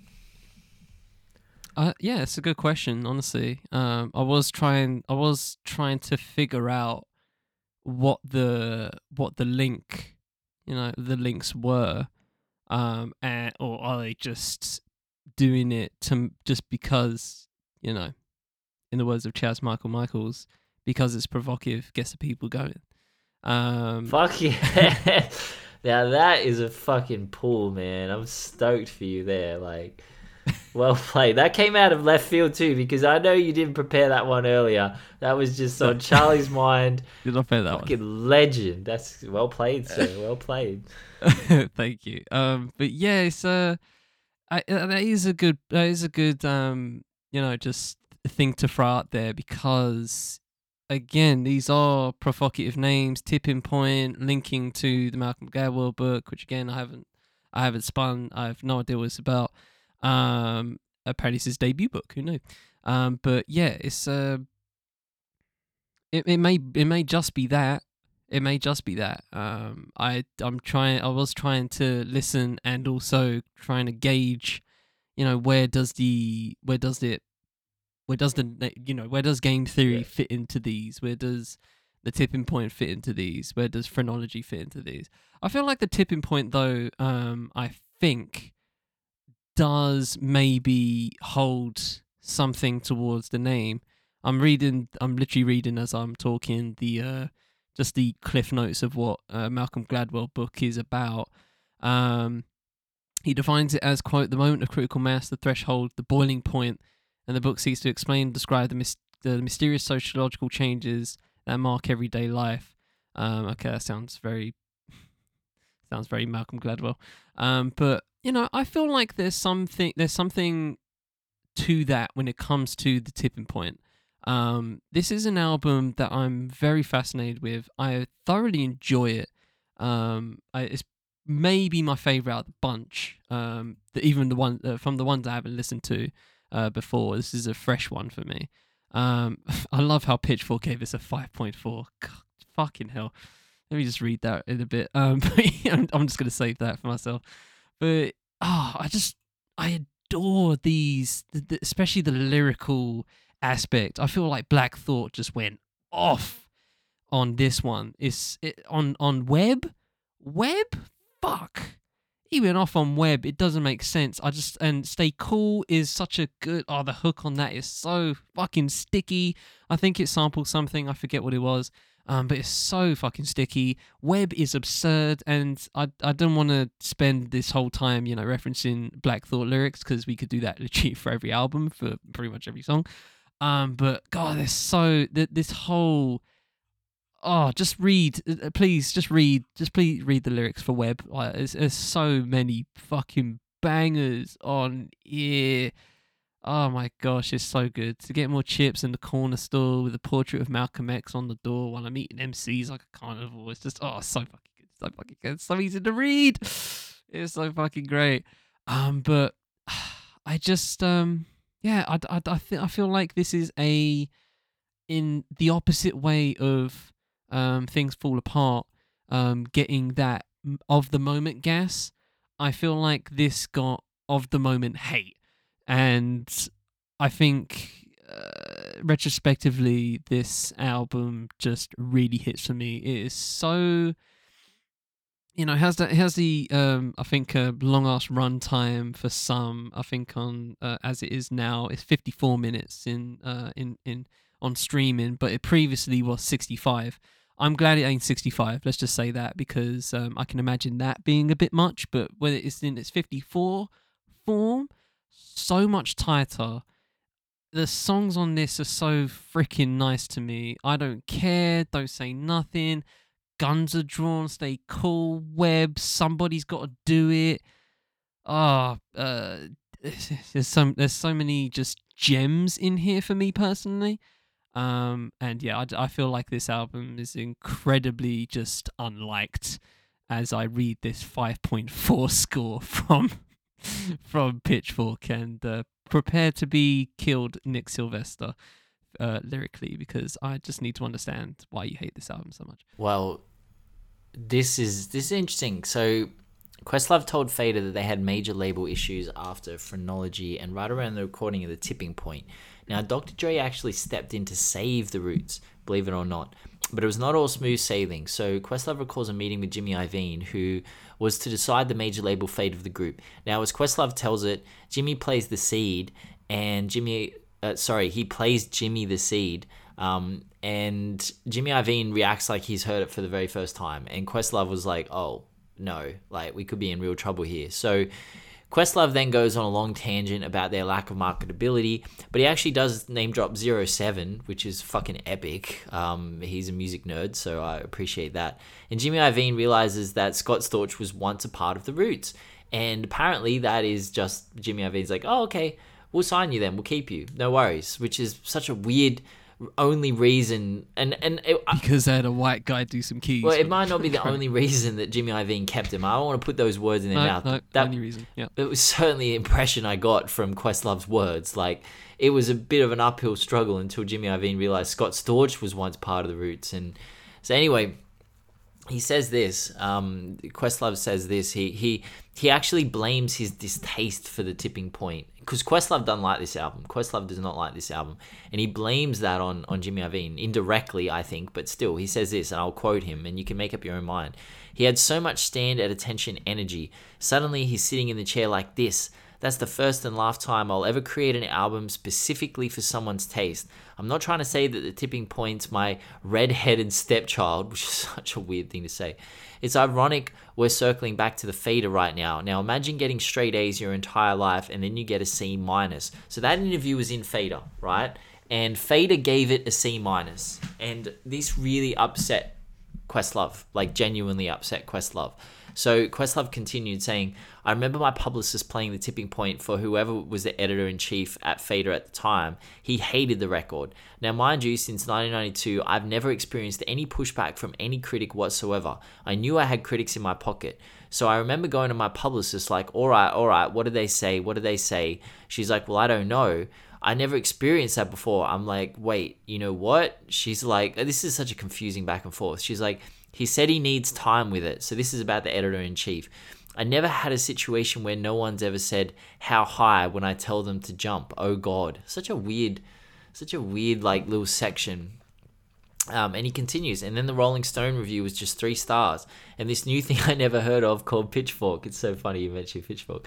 What's a Pitchfork? We got 5.4. What the hell is that? We never experienced that shit. Oh my God, 2004 is one of the worst. Now, as a 50-year-old, I appreciate the idea of failing and learning lessons from it, but in real time, to experience 2004 was just a crazy experience. Why is everything getting stripped away from us? So that's the last time I'll ever try to cater an album to the taste of someone that has my life in their hands. So Questlove was upset, very upset at the poor reviews that these got. And, you know, why was it not received very well? Because it was a bit of a shocking album. You know, there were sprawling jazz stretches, there was slam poetry, there's some weird instrumental interludes. They're all gone. The things that made, you know, the roots, they just kind of disappeared completely. And instead, you know, you kind of have almost the antithesis of Questlove's Jay Dilla observation about quantizing, where Dilla refused it. It feels like Questlove demanded it on here. It feels like they were trying to create a very, very tight hip-hop album with, you know, live instrumentation, but almost like, let's make it sound like it's not live instrumentation. It's weird. Somebody's got to do it with Jean Grey as a triumph, I think. Skates. Web is like an early 90s throwback. Boom keeps that same energy, maybe even taking it back to the 80s. Don't Say Nothing is basically a Dr. Dre beat, and it's created by Scott Storch in that style. And I think that song really highlighted to me the problem with this album. That's a Scott Storch beat, right? Scott Storch 93, little bit different to Scott Storch 2004. Totally fucking different landscape, bro. Fair point. And if you want to go like read about, or maybe we should do an episode on Scott Storch one day, because his story is fascinating. In the mid 2000s, He was at the fucking pinnacle, and he was happy to spend the money that he was making at that pinnacle. But that's why this song, like, that song would have sounded good on The Massacre by 50 Cent. It sounds very weird on a Roots album, very weird. And that's why I think the album didn't hit as high. But it went number 4, I think, on the Billboard 200. Yeah, it went number 4. So, yeah, it was a major label album, and it was way more mainstream than anything they'd done. And I think that's why it was criticized. When we get Game Theory. That's all fair points, but Nick Sylvester can eat a dick for this one line, saying, sadly, the Roots seem to be following the Black Eyed Peas lead on the tipping point and not just musically. Get fucked. But imagine like this person who wrote that just like randomly like wakes up at 2 a.m. and like, fuck, I did say that, didn't I? God damn it. The thing is, I was reading the review while you're talking. I was just like, okay, I can see the points being made here, but then you just went ahead and said that, and I'm just like, all right, there you go. You showed your ass. Well done, idiot. Yeah. So are we on Game Theory? Game Theory. I do enjoy this album, and again, I was wondering the game theory element towards it and just trying to figure it out, just why it was called that and if there was any particular reason why, etc. I love the random addition on the Wikipedia saying mostly used Apple developed software application GarageBand. It's like, okay, and yeah, but that was a big thing back then. Like if someone used I guess their iPad, remember that just came out, didn't it? Gorillaz had an album The Fall where it was just all created on an It iPad. came out in 2004, so yeah, it was very early. No, Game Theory was 06, I think. No, I meant GarageBand. Oh, GarageBand, yeah. Did it come out in 04? Yeah, 04. Must have been on. Yeah, wow, okay. Yeah, so but yeah, apart from that, I guess some people consider this a return to form, which is fine. Make that point if you want. But it is back to a very coherent, back to the essentials, I guess. If you want to go down that road. Big up Moo Fresh, my Maimuna Youssef on Don't Feel Right, love her to death. A lot of Dice Raw, Malik B on here, which never goes amiss. But yeah, I just feel like this is one of those albums where I'm listening to it, and I don't feel like there's not a track here that kind of jumps out to me. Maybe Don't Feel Right, but that's only because of Moo Fresh, and I just love Moo Fresh. But it's a very consistent listen, and it doesn't really have a lull for me personally. But it doesn't have a track, funny enough, that jumps out and goes, "Hey, here's the banger of the album." But it has a lot of samples, interpolations here. Jungle Boogie, Higher Players, Don't Believe the Hype on False Media, you hear that in places. Jackson 5 on Can't Stop This. But yeah, and obviously I think this is the one with the Dilla dedication in it. Oh yeah, Can't Stop This, yeah.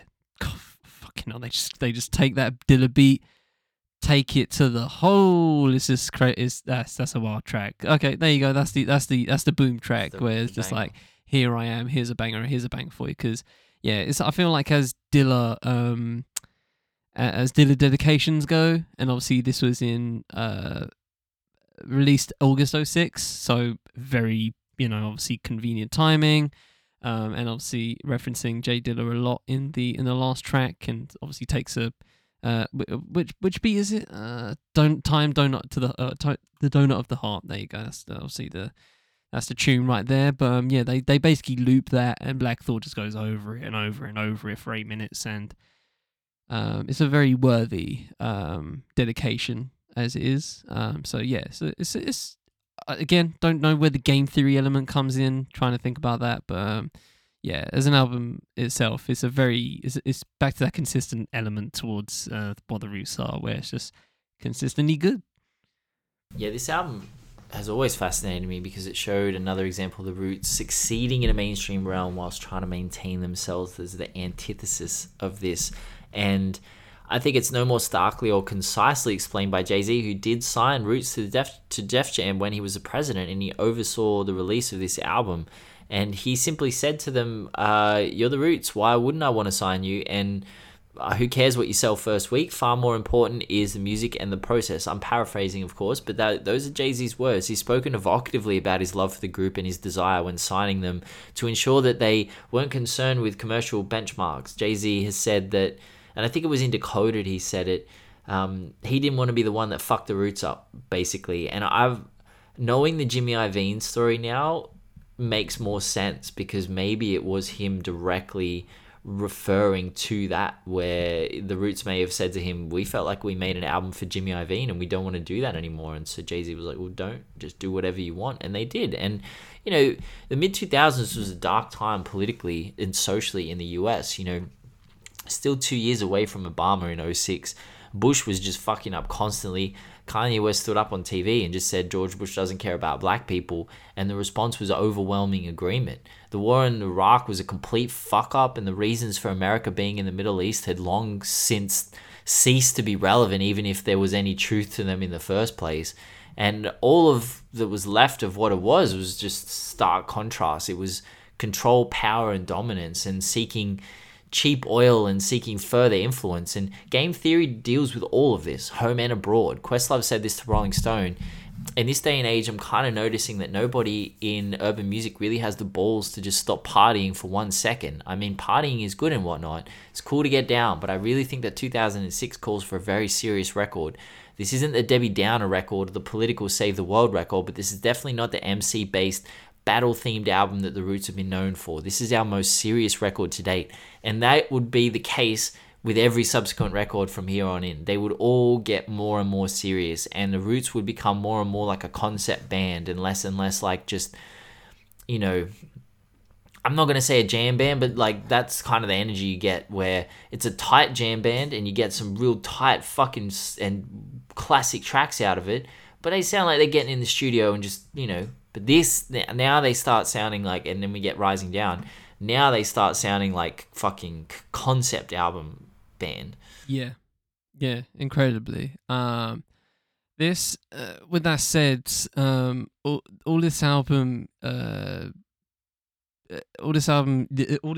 what you can decipher from this album, if you enjoy synths, you'll like this. If you don't enjoy synths, you won't like this.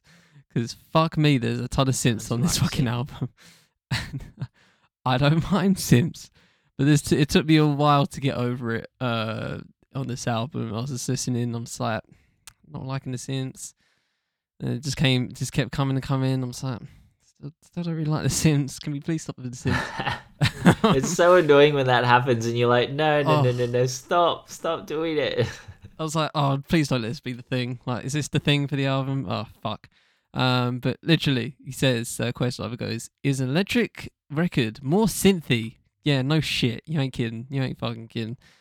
But yeah, I got over it, I think, at some point, just in terms of just letting it be there, I still don't like it, to be honest. I'd rather not have it there, replace it with something else, but I didn't let it get in the way, let's just say that. But with that said, the title track with Most, Styles P, Dice Raw, bangs. Fucking great song. At 15, which is under a minute, but it's just so provocative and so evocative, I meant to say, of Black Thought of 15 rapping. Absurd. I can't believe he's rapping at 15 in this, and he's sounding so fucking good. Criminal. Oh, damn, that track hits. Jesus Christ, the lyrics on that track hit so damn hard. I might read a little bit, but yeah, it's a lyrically a very incredible album, I think. Definitely when it gets into that, obviously, like you said, that concept part of their careers, and just talking about, well, in this Criminal track. It is what it is because of what it was. I did what I did because it does what it does. I don't put nothing above what I am, what I love, my family, my blood, my city, and my hood. I hate it for the greater good. I'm back from Hollywood. I ain't changed a lick, though I know I probably should. Just Black Thought and others just getting into why they're criminals right, in some way, and it's kind of the concept itself is very fascinating on that track especially. But yeah, man, the darkness just comes through on this particular album. I mean, just for the fucking just the album cover itself, is fuck. I don't think I need to explain that one, where that comes from, where that kind of iconography comes from. Hopefully, I don't need to. But yeah, there's a couple of tracks I'm not a fan of here. Get Busy, not too interested in the hook for that. Uh, Rising Up, I don't, with Chris St. Michelle and Wale, I was kind of in the middle. But yeah, there are some absolute tunes on here. The show with Common again and Dice Raw. But yeah, man, just getting into that just that seriousness is is a very, when you go back to back between this and the tipping point, very, very sobering. Different records, man. Different records. So Questlove, departure record. You picked up on it, man. You picked up on it. Questlove said about the sound. It's an electric record, more synthy. That's literally what he said. He said, the darks are darker and the lights are lighter, but all I know is making quality hip-hop stylistically. We try to do something we never did before. Kamal had to be the sacrificial lamb this time. The one instrument that has defined the roots has been the Fender Rhodes. This is the first year he's had to change his instrumentation and try other sounds out. We have a bunch of keyboards and synthesizers we're using on this record. It feels like the musical equivalent of Blade Runner sometimes. We've also added a horn section. So, you can of course see why Questlove was initially hesitant to collaborate with Jay-Z by now, because this album, again, is the antithesis of everything that Def Jam put out in 2008. So listen to these albums, right? 808s by Kanye, Exit 13 by LL, Ludacris's Theater of the Mind, Nas's Untitled, which is probably more in line with this, to be 100% fair, Rick Ross's Triller, Young Jeezy's The Recession. We also got albums from Neo, Mariah Carey, Rihanna, and then comes Rising Down by The Roots, which Questlove describes lyrically as the most incendiary political album of our career to date. Add up the crime and high school dropout rates in Philadelphia, plus being in your mid-30s and working 300 nights a year, and this being an election year, that's what this album is about. And the Roots were getting angrier as they got older and more successful, and they were still successful. Number 6 on the Billboard 200, which was now their 4th top 10 in 5 albums, which is mad. By the way, Phrenology went number 28. They went like number 4, number 28, number 4, which is very weird, but yeah, man, this is wild. Like, to have another commercially successful album, especially one as dark and as dense as this, it's unheard of, really. It's unprecedented. And then we get How I Got Over, which, yeah, man, this is the album. This is an album this is my most listened to Roots album. Yeah, probably mine as well. There was this is kind of like the first time I was getting into the Roots. Maybe not this particular year of it, the year of it dropping 2010, but years after. I don't know why I just gravitated to this. I don't know whether something hit shuffle and gave me these tracks, but Radio Days with Blue on there as well. Heat, How I Got Over with Dice Raw. The Day with Blue and Fonte and Petty Crash, great fucking song. Doing It Again, The Fire with John Legend. I don't know why I had those tracks on my regular rotation, but I really did at one point or another, and I still love them, listening to them now. Like, I haven't listened to them in years, but gosh, I just remember why I listened to them and why I enjoyed them so much. But past that, there's great stuff all over this, and I feel like this album is just so near perfect in some ways. I love the sounds. There's less synths, but is it guess it kind of goes back, right? I love how the departures are kind of just another way of going back.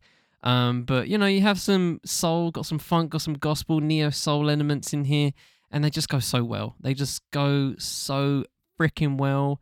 I love this album to death. I love a lot of these tracks to death. Just from a nostalgic standpoint. But yeah, I don't think this album really got the gas that it should have. To be honest, I didn't see any 10-year celebrations for this album or anything like that. Was oh my gosh, Eminem beat him again. What with Recovery? Fucking hell. Yeah, with the current best rapper. Oh dear. Dear, oh dear, oh dear. See, that tells you again all you fucking need to know. Bro, that album is so The garbage. Grammys, man, outstanding. Holy Just the Grammys, just always just find a moment to show their ass. I'm not afraid to take a stand. I got it on vinyl somewhere. Oh gosh, absolutely. But yeah, I love this album. It's great. It's a great album. And it's super tight as well. Just need to say 42 minutes. Oh, yes. Oh, love it. The wild thing is, I can't listen to this album anymore because I played it too much. I overplayed this album. Genuinely, when this album came out, I was like, this is fucking amazing. And it's a departure record. It feels more centered in R&B and gospel, this album. This is my experience, their first album that's really sounded like this. And 86 review average. You know, it has its own spirituality on this album. It's religious without needing to preach, I think. The music and the lyrics speak for themselves. Walk Alone, such a stunning song. Fonte popping up multiple times is a joy on here. And I think you could view this album in two ways because it dropped the year after they began their residency as Jimmy Fallon's in-house band. Now, you could be cynical and say they only made this album to appease their new America-wide mainstream audience. And I wouldn't be against you on that. You know, it is definitely not the most challenging album sonically or lyrically or conceptually. It is a different album to their previous two. It does not feel anywhere near as dark or as, you know, politically and socially conscious. Or you could just say it's a departure record from a departure band. And their next two albums prove this was not a cash grab at all. It was a seismic, stylish shift. And I think the answer could be both. And I'd be shocked if even Questlove knew which one it was because I think they're both equally true. And I'm certain the thought crept into their minds that, you know, maybe we should make an album for our new fans from Jimmy Fallon. So I don't know, man. Either way, it doesn't really matter. I think it's fucking solid. It's a really, really fucking good album. And then we get Undone and then In You Shoot Your Cousin, which are very different albums. Yeah. I feel like there's something about Undone that I feel like I'm missing. When I listen to it. To me, yeah. Yeah, I guess. Yeah, well, yeah, I guess so. If we're bunching them both up, there's a soullessness about And Then You Shoot Your Cousin that comes through with me. Just to get my least favorite out of the way first, because it is. It feels hollow to me at times. I'm listening to it and I'm just trying to get something out of it, and I just can't. But with that said, I do love Tomorrow with Raheem Devon at the end of it. I love that. It's a great track. I love it. It's just something. I don't know. It kind of gives me this like end of a TV series kind of essence when I listen to that, and it's just people recovering from something traumatic that's just happened. But Undone, I just couldn't. I don't know what I could. You know, again, the themes, short life as a fictional character, Redford Stevens, set in urban poverty, and I guess told through the reverse chronology, right? And I guess you have to kind of go in with that, which I didn't. With that said, I was just listening to it, and without that, without the particular, because it is very layered, I feel. I love The Other Side as a track, just listening to it in general. I like listening to it. That's how I'm basically just talking about this album. Make My with Big Crit, monster Big Crit performance on there. Fontaine one time as well. By the way, why is there a dude called Porn? Been meaning to say this for a while. Yeah. Why is there a dude called Porn? No, okay. Don't know why. It just always throws me off. I'm just like, why is there a dude called Porn? Greg Porn. But yeah, it's with the. I didn't go into this with the concept in mind, with the reverse chronology as well. It throws you off when you don't know it.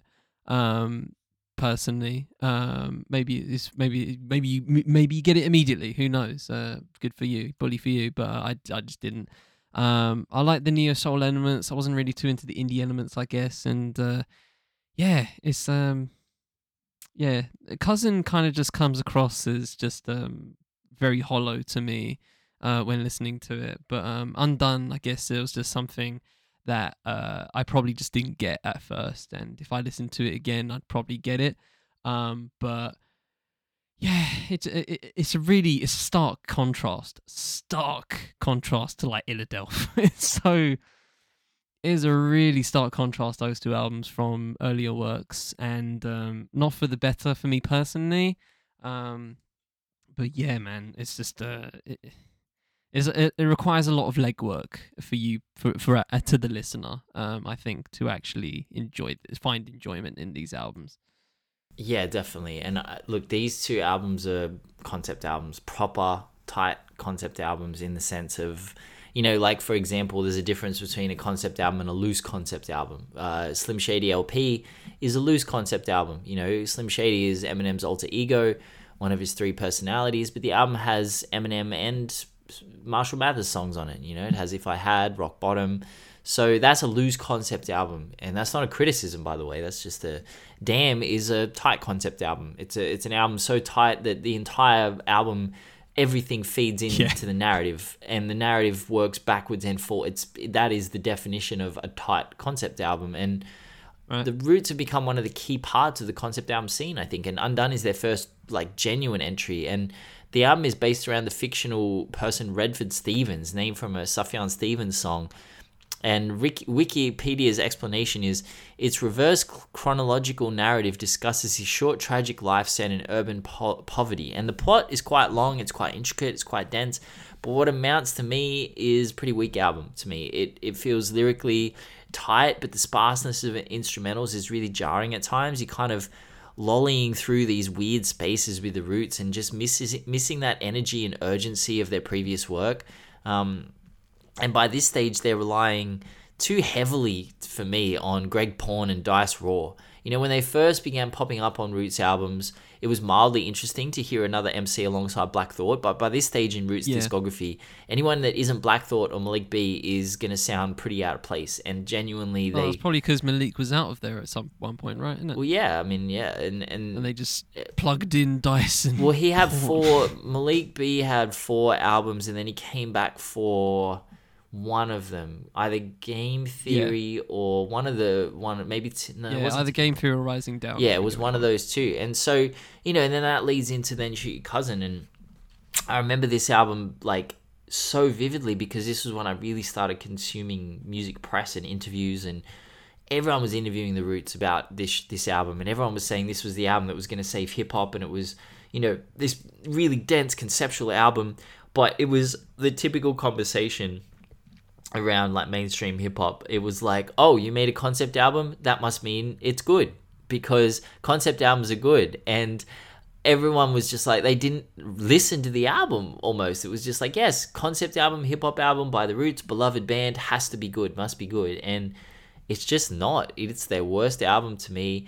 I can't even explain why. There's no energy. The album never gets going. It just, every time there's even a stretch of something, you're like, oh yeah, it just disappears, and then you've got these long stretches of what feels like nothingness. It's just boring to me. It really is. And you have to admire it for its bravery, because it's the opposite to where they could have gone. I mean, I guess being on Jimmy Fallon afforded them the luxury of just creating whatever album they wanted to, because they didn't need commercial success at that point. They were probably financially very stable by just popping up on that show every night. So they could just create whatever they wanted. Still, this album went number 11 on the Billboard 200 in 2014. Not an easy feat.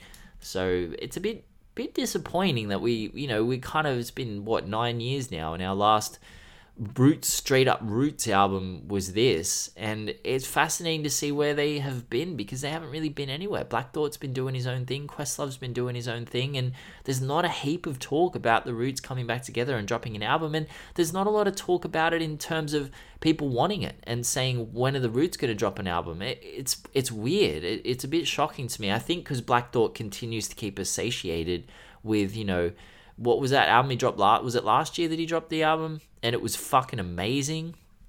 Cheat Codes. Holy shit. That was a fucking great fucking album. So maybe that's why people aren't that desperate for a new Roots album. I'm not sure. Yeah, because I feel and this is something I feel is some people think this, maybe not everybody, but I personally feel this. I think you mentioned earlier about Quest maybe, bringing the group down or whatever.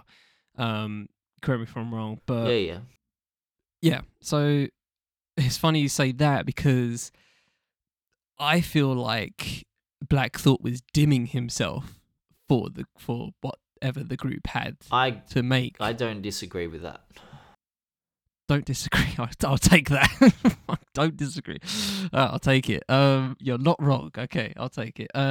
Because no, bro, you listened when Streams of Thought Volume 1 came out.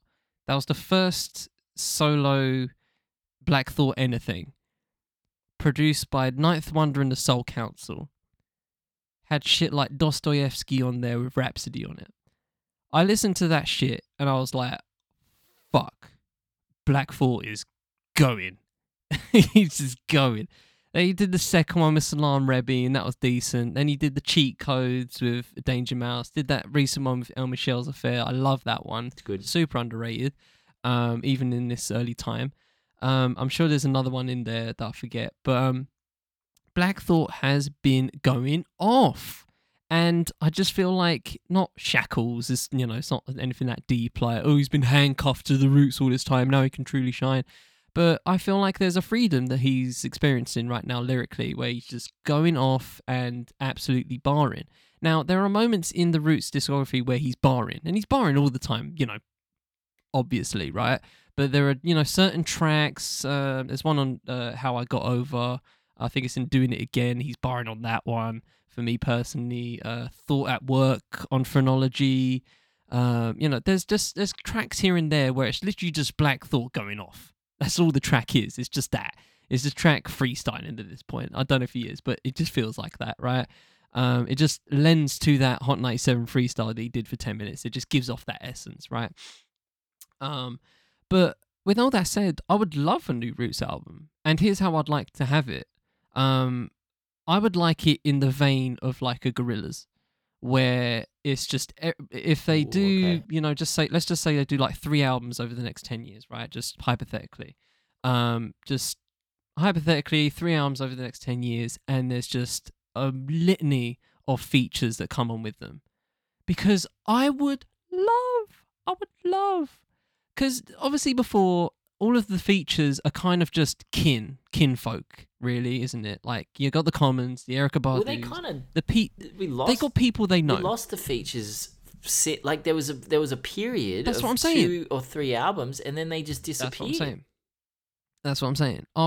And we factually, it's kind of incorrect since Raheem's on Shoot Your Cousin and Mercedes Martinez and a lot of Dice Raw. You know what we mean. But I know what you mean. I'm just saying, factually, the features. Whatever. But the features, right? The Commons, Yassine, Talib, right? Yeah. I would love for them to just branch the fuck out and just ring up some people, ring up Lil Sims, ring up Lil Kana, ring up fucking Red Veil, some shit like that. I don't know. Just ring some people up. Do it like Damon Albarn's doing, bruv, and just freak the fuck out. Get some African artists in there. Do something like that. I don't know. Just go worldwide with it, because they can do that. They have the Rolodex. They have the numbers they can call. I would love for that just experimental element to just run wild and just see and just work with other artists just to see where they would want to go for a particular track, because having Black Thought and Loyal Kana, for example, would be so fascinating. Just for example, but yeah, that's how I'd like if the Roots ever came back. I would love for them to do it in that fashion because they do. But they honestly that probably won't happen because they're very rooted to the kinfolk, and I'm cool with that. I love that. That's kind of one reason why I love the Roots so much is that they have their people and they just stick with them. They come and go, but they stick with them. You see them play live, and they have the same people from like 10, 15 years ago. It's cool. It's great. I love that. I would just love if you're gonna do anything different, if you're gonna departure, which is a motif clearly here, then go worldwide, man. Just build up some people that you fuck with. I know Questlove's listening to some new shit. I know Questlove's listening to some different shit. I know Black Thought's listening to some different shit. I'm sure they are. Get some jazz artists. Get like Lakeisha Benjamin on there. Get some fucking hell. Get some Joel Ross, for example. Brandy Younger doing some harp on there. Fuck. The ideas are endless. Black Thought, Questlove, get on my fucking phone, bruv. Get on my line. I got you. I'll put you on. Not to them, but I'll put you on to people that you should call. Well, Questlove does listen to this podcast. I know that. So there's a genuine chance that might happen.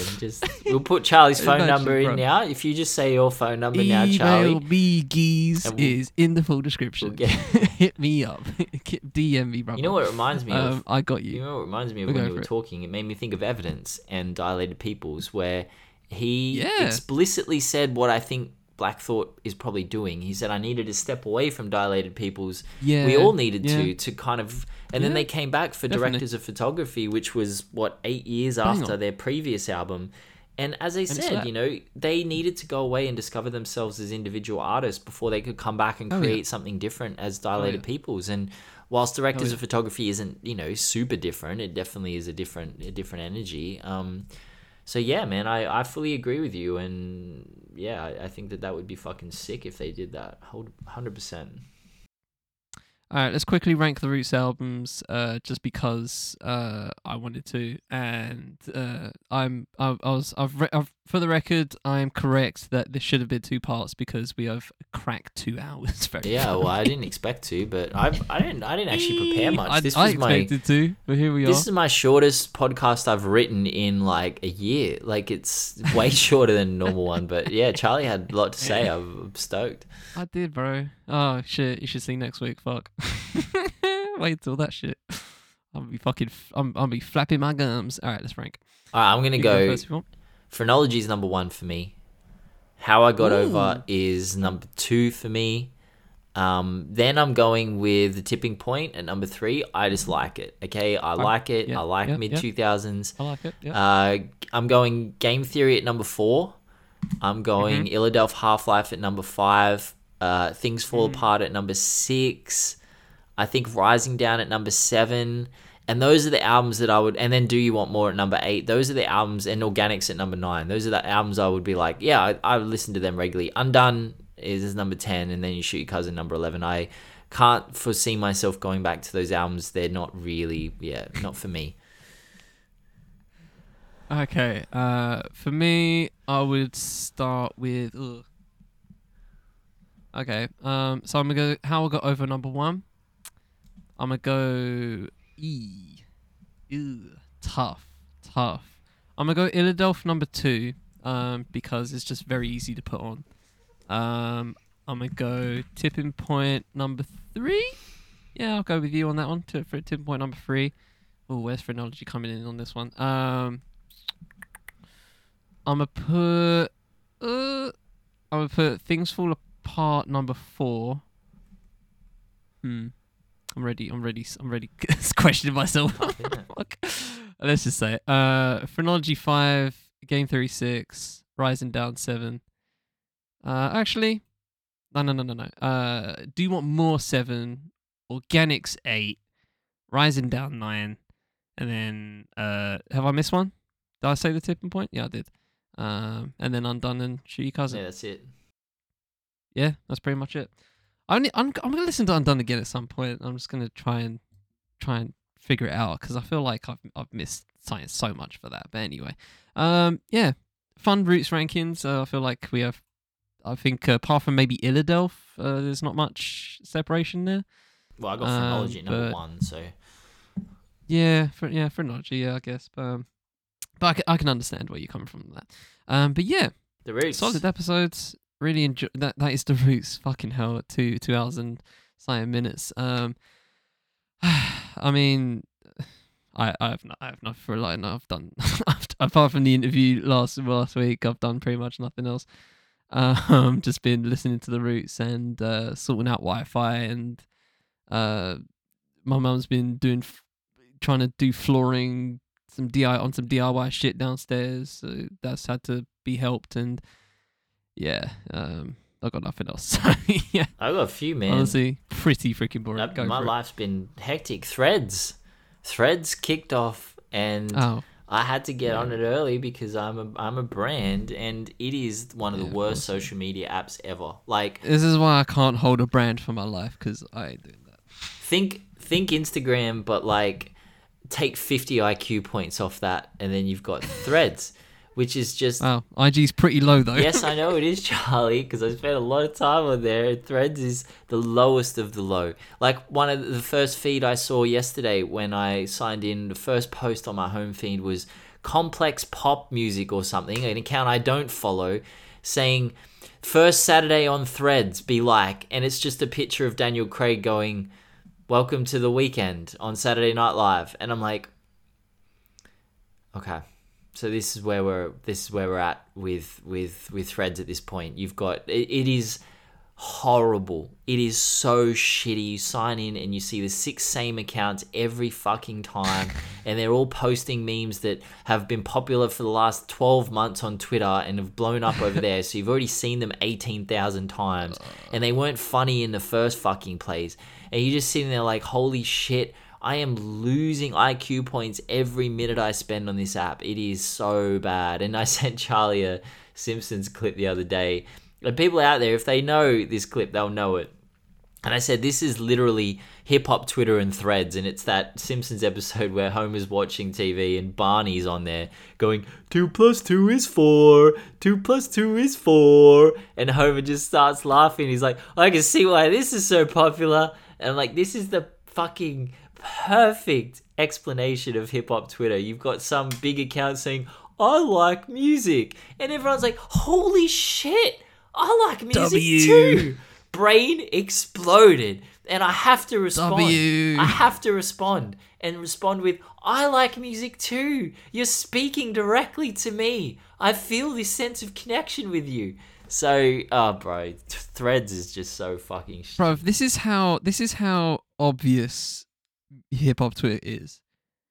The past like 2 days for me, it's been Central C and Ice Spice. Oh yeah, because she mentioned they did a track, they did a remix on Munch or whatever, which by the way is the most fucking industry sounding track I've ever heard. By literally just having the hottest artists in the US and the hottest artists in the UK just collab, like just match made in industry heaven. And then literally as we were talking during this episode, I just checked Twitter right quick, and it's literally just Utopia, because Travis Scott obviously hyped Utopia now. Yeah, that's and basically it's just people like, oh, what features do you want on it? How long do you think it will be? Do you think he'll do this? Like, it's so rinse and repeat. Oh my it's days. so depressing. It is it's so obvious. I'm waiting. I'm gonna as soon as Ben hops off this, he's gonna do a Utopia tweet. It's gonna happen. I don't know what it is, but he's gonna do a Utopia tweet. He's gonna do a Travis Scott related tweet. He's gonna check the thing. He's gonna like go, all right, let me do this just to get my 2 cents in. It's not 2 cents. It's to get my clicks in, bro. I don't give a shit. To get your clicks in. I need the clicks. I need the engagement. Just slapping his fucking arm, ready for it right now. That's not me doing that. That's him doing that. He's slapping his arm. He's about to inject for some clicks. He's typing up Utopia tweet right now as we speak. He's looking down at his screen. You can't see it, ladies and gentlemen, but he's looking down at his screen. I've got a pen in my hand, bro. Just relax. I'm doing nothing. While Charlie was talking, I was playing Boggle. I wasn't I wasn't setting up a tweet, man. Fucking Like, boggle. Oh, but I God. got it. I got to do it. I've got a vinyl I sponsorship, know you're going to man. do I it. got a vinyl I know you're sponsorship. going I have to do it. get You my do. numbers up. So if anyone wants You for do. the next 5 days, if you use code HHN20, you get 20% off at vinyl.com. And Big respect. they give me kickback for that. So, and kickback has a negative connotation, but Fantano uses it all the time. I just mean, like, you know, they give me credits if you buy records using my code. So go ahead and use it. But no, I don't disagree, man. I don't even know if I'm going to tweet today. It is so, you know what it is? It's difficult to do well because I don't want to tweet about 90% of the shit I tweet about. And that sounds really disingenuous, but that's just the way it is. Like, if I want to tweet about something, you know what I want to do? I want to go through LOX's albums and see who gets the most lyrics and who raps the first verse the most. But if I do that, I'll get 12 likes on it and everyone will be like, well, How man, many times is D-Block? hip-hop numbers fell off. But, you know, I don't want to fall off. I want to be popular as well as intellectual at the same time. I'm towing the line here, man. I'm towing the line. I respect the line tone. I do roast you often for it, but I do well respect deserved, the line though. tone. I don't... Because I just refuse to... I just refuse. I can't be asked. I just don't care. Charlie I roast just me don't and care. I fall really asleep on a bed of calm because I have 350,000 followers and I'm like, I need this in my life. I need validation in my life. External validation. I need it. Just year on, I hope statistically year on year I tweet less, because I remember a time where I tweeted constantly and it was just utter shit, just pointless garbage, just being thrown out into the ether, just a waste of eye space, just a waste of finger typing, waste of energy in every single way. Hopefully my numbers just, you know, consistently dropping, me actually engaging in shit, but who knows. Anyway, ladies and gentlemen, we shall leave it there. On the Fifth M Podcast Network. It has been Digging Digits. Hope you've enjoyed this episode. I'm Richard Terry, the Fifth Element. I've been Ben Carter of Hip Hop Numbers. Follow me on Threads. You have to add that to the intro now. Yeah, I do. Twitter and Instagram and Threads. Fucking hell. And YouTube. And YouTube. TikTok's income. Actually, I do have an interview dropping this week with Vinyl.com. Hey. I've recorded the video. Nice. It's uploaded to YouTube. It's currently unlisted, and I'm having a meeting today, and hopefully it will go up in the next couple of days. And it's me going through 10 of my favorite vinyl records, so it's pretty fucking cool. That's cool. Yeah. All right. That's cool. I'll actually be intrigued to see what that is. Top 5 of all time next week. I am fucking gassed. You have no idea how fucking gassed I am for next week. Oh my days. Personal top 5, dead or alive. Finally. Just wait. Finally, Lil Wayne app. Like, after all this time. You knew I was going to say it, bro. Yeah. I teed you up. I threw it up. You dunked it home. I knew you could. Alright, until then, hope you all have a good week. We shall always try and do the same, but until the next time, take it easy, ladies and gentlemen. Alright, peace.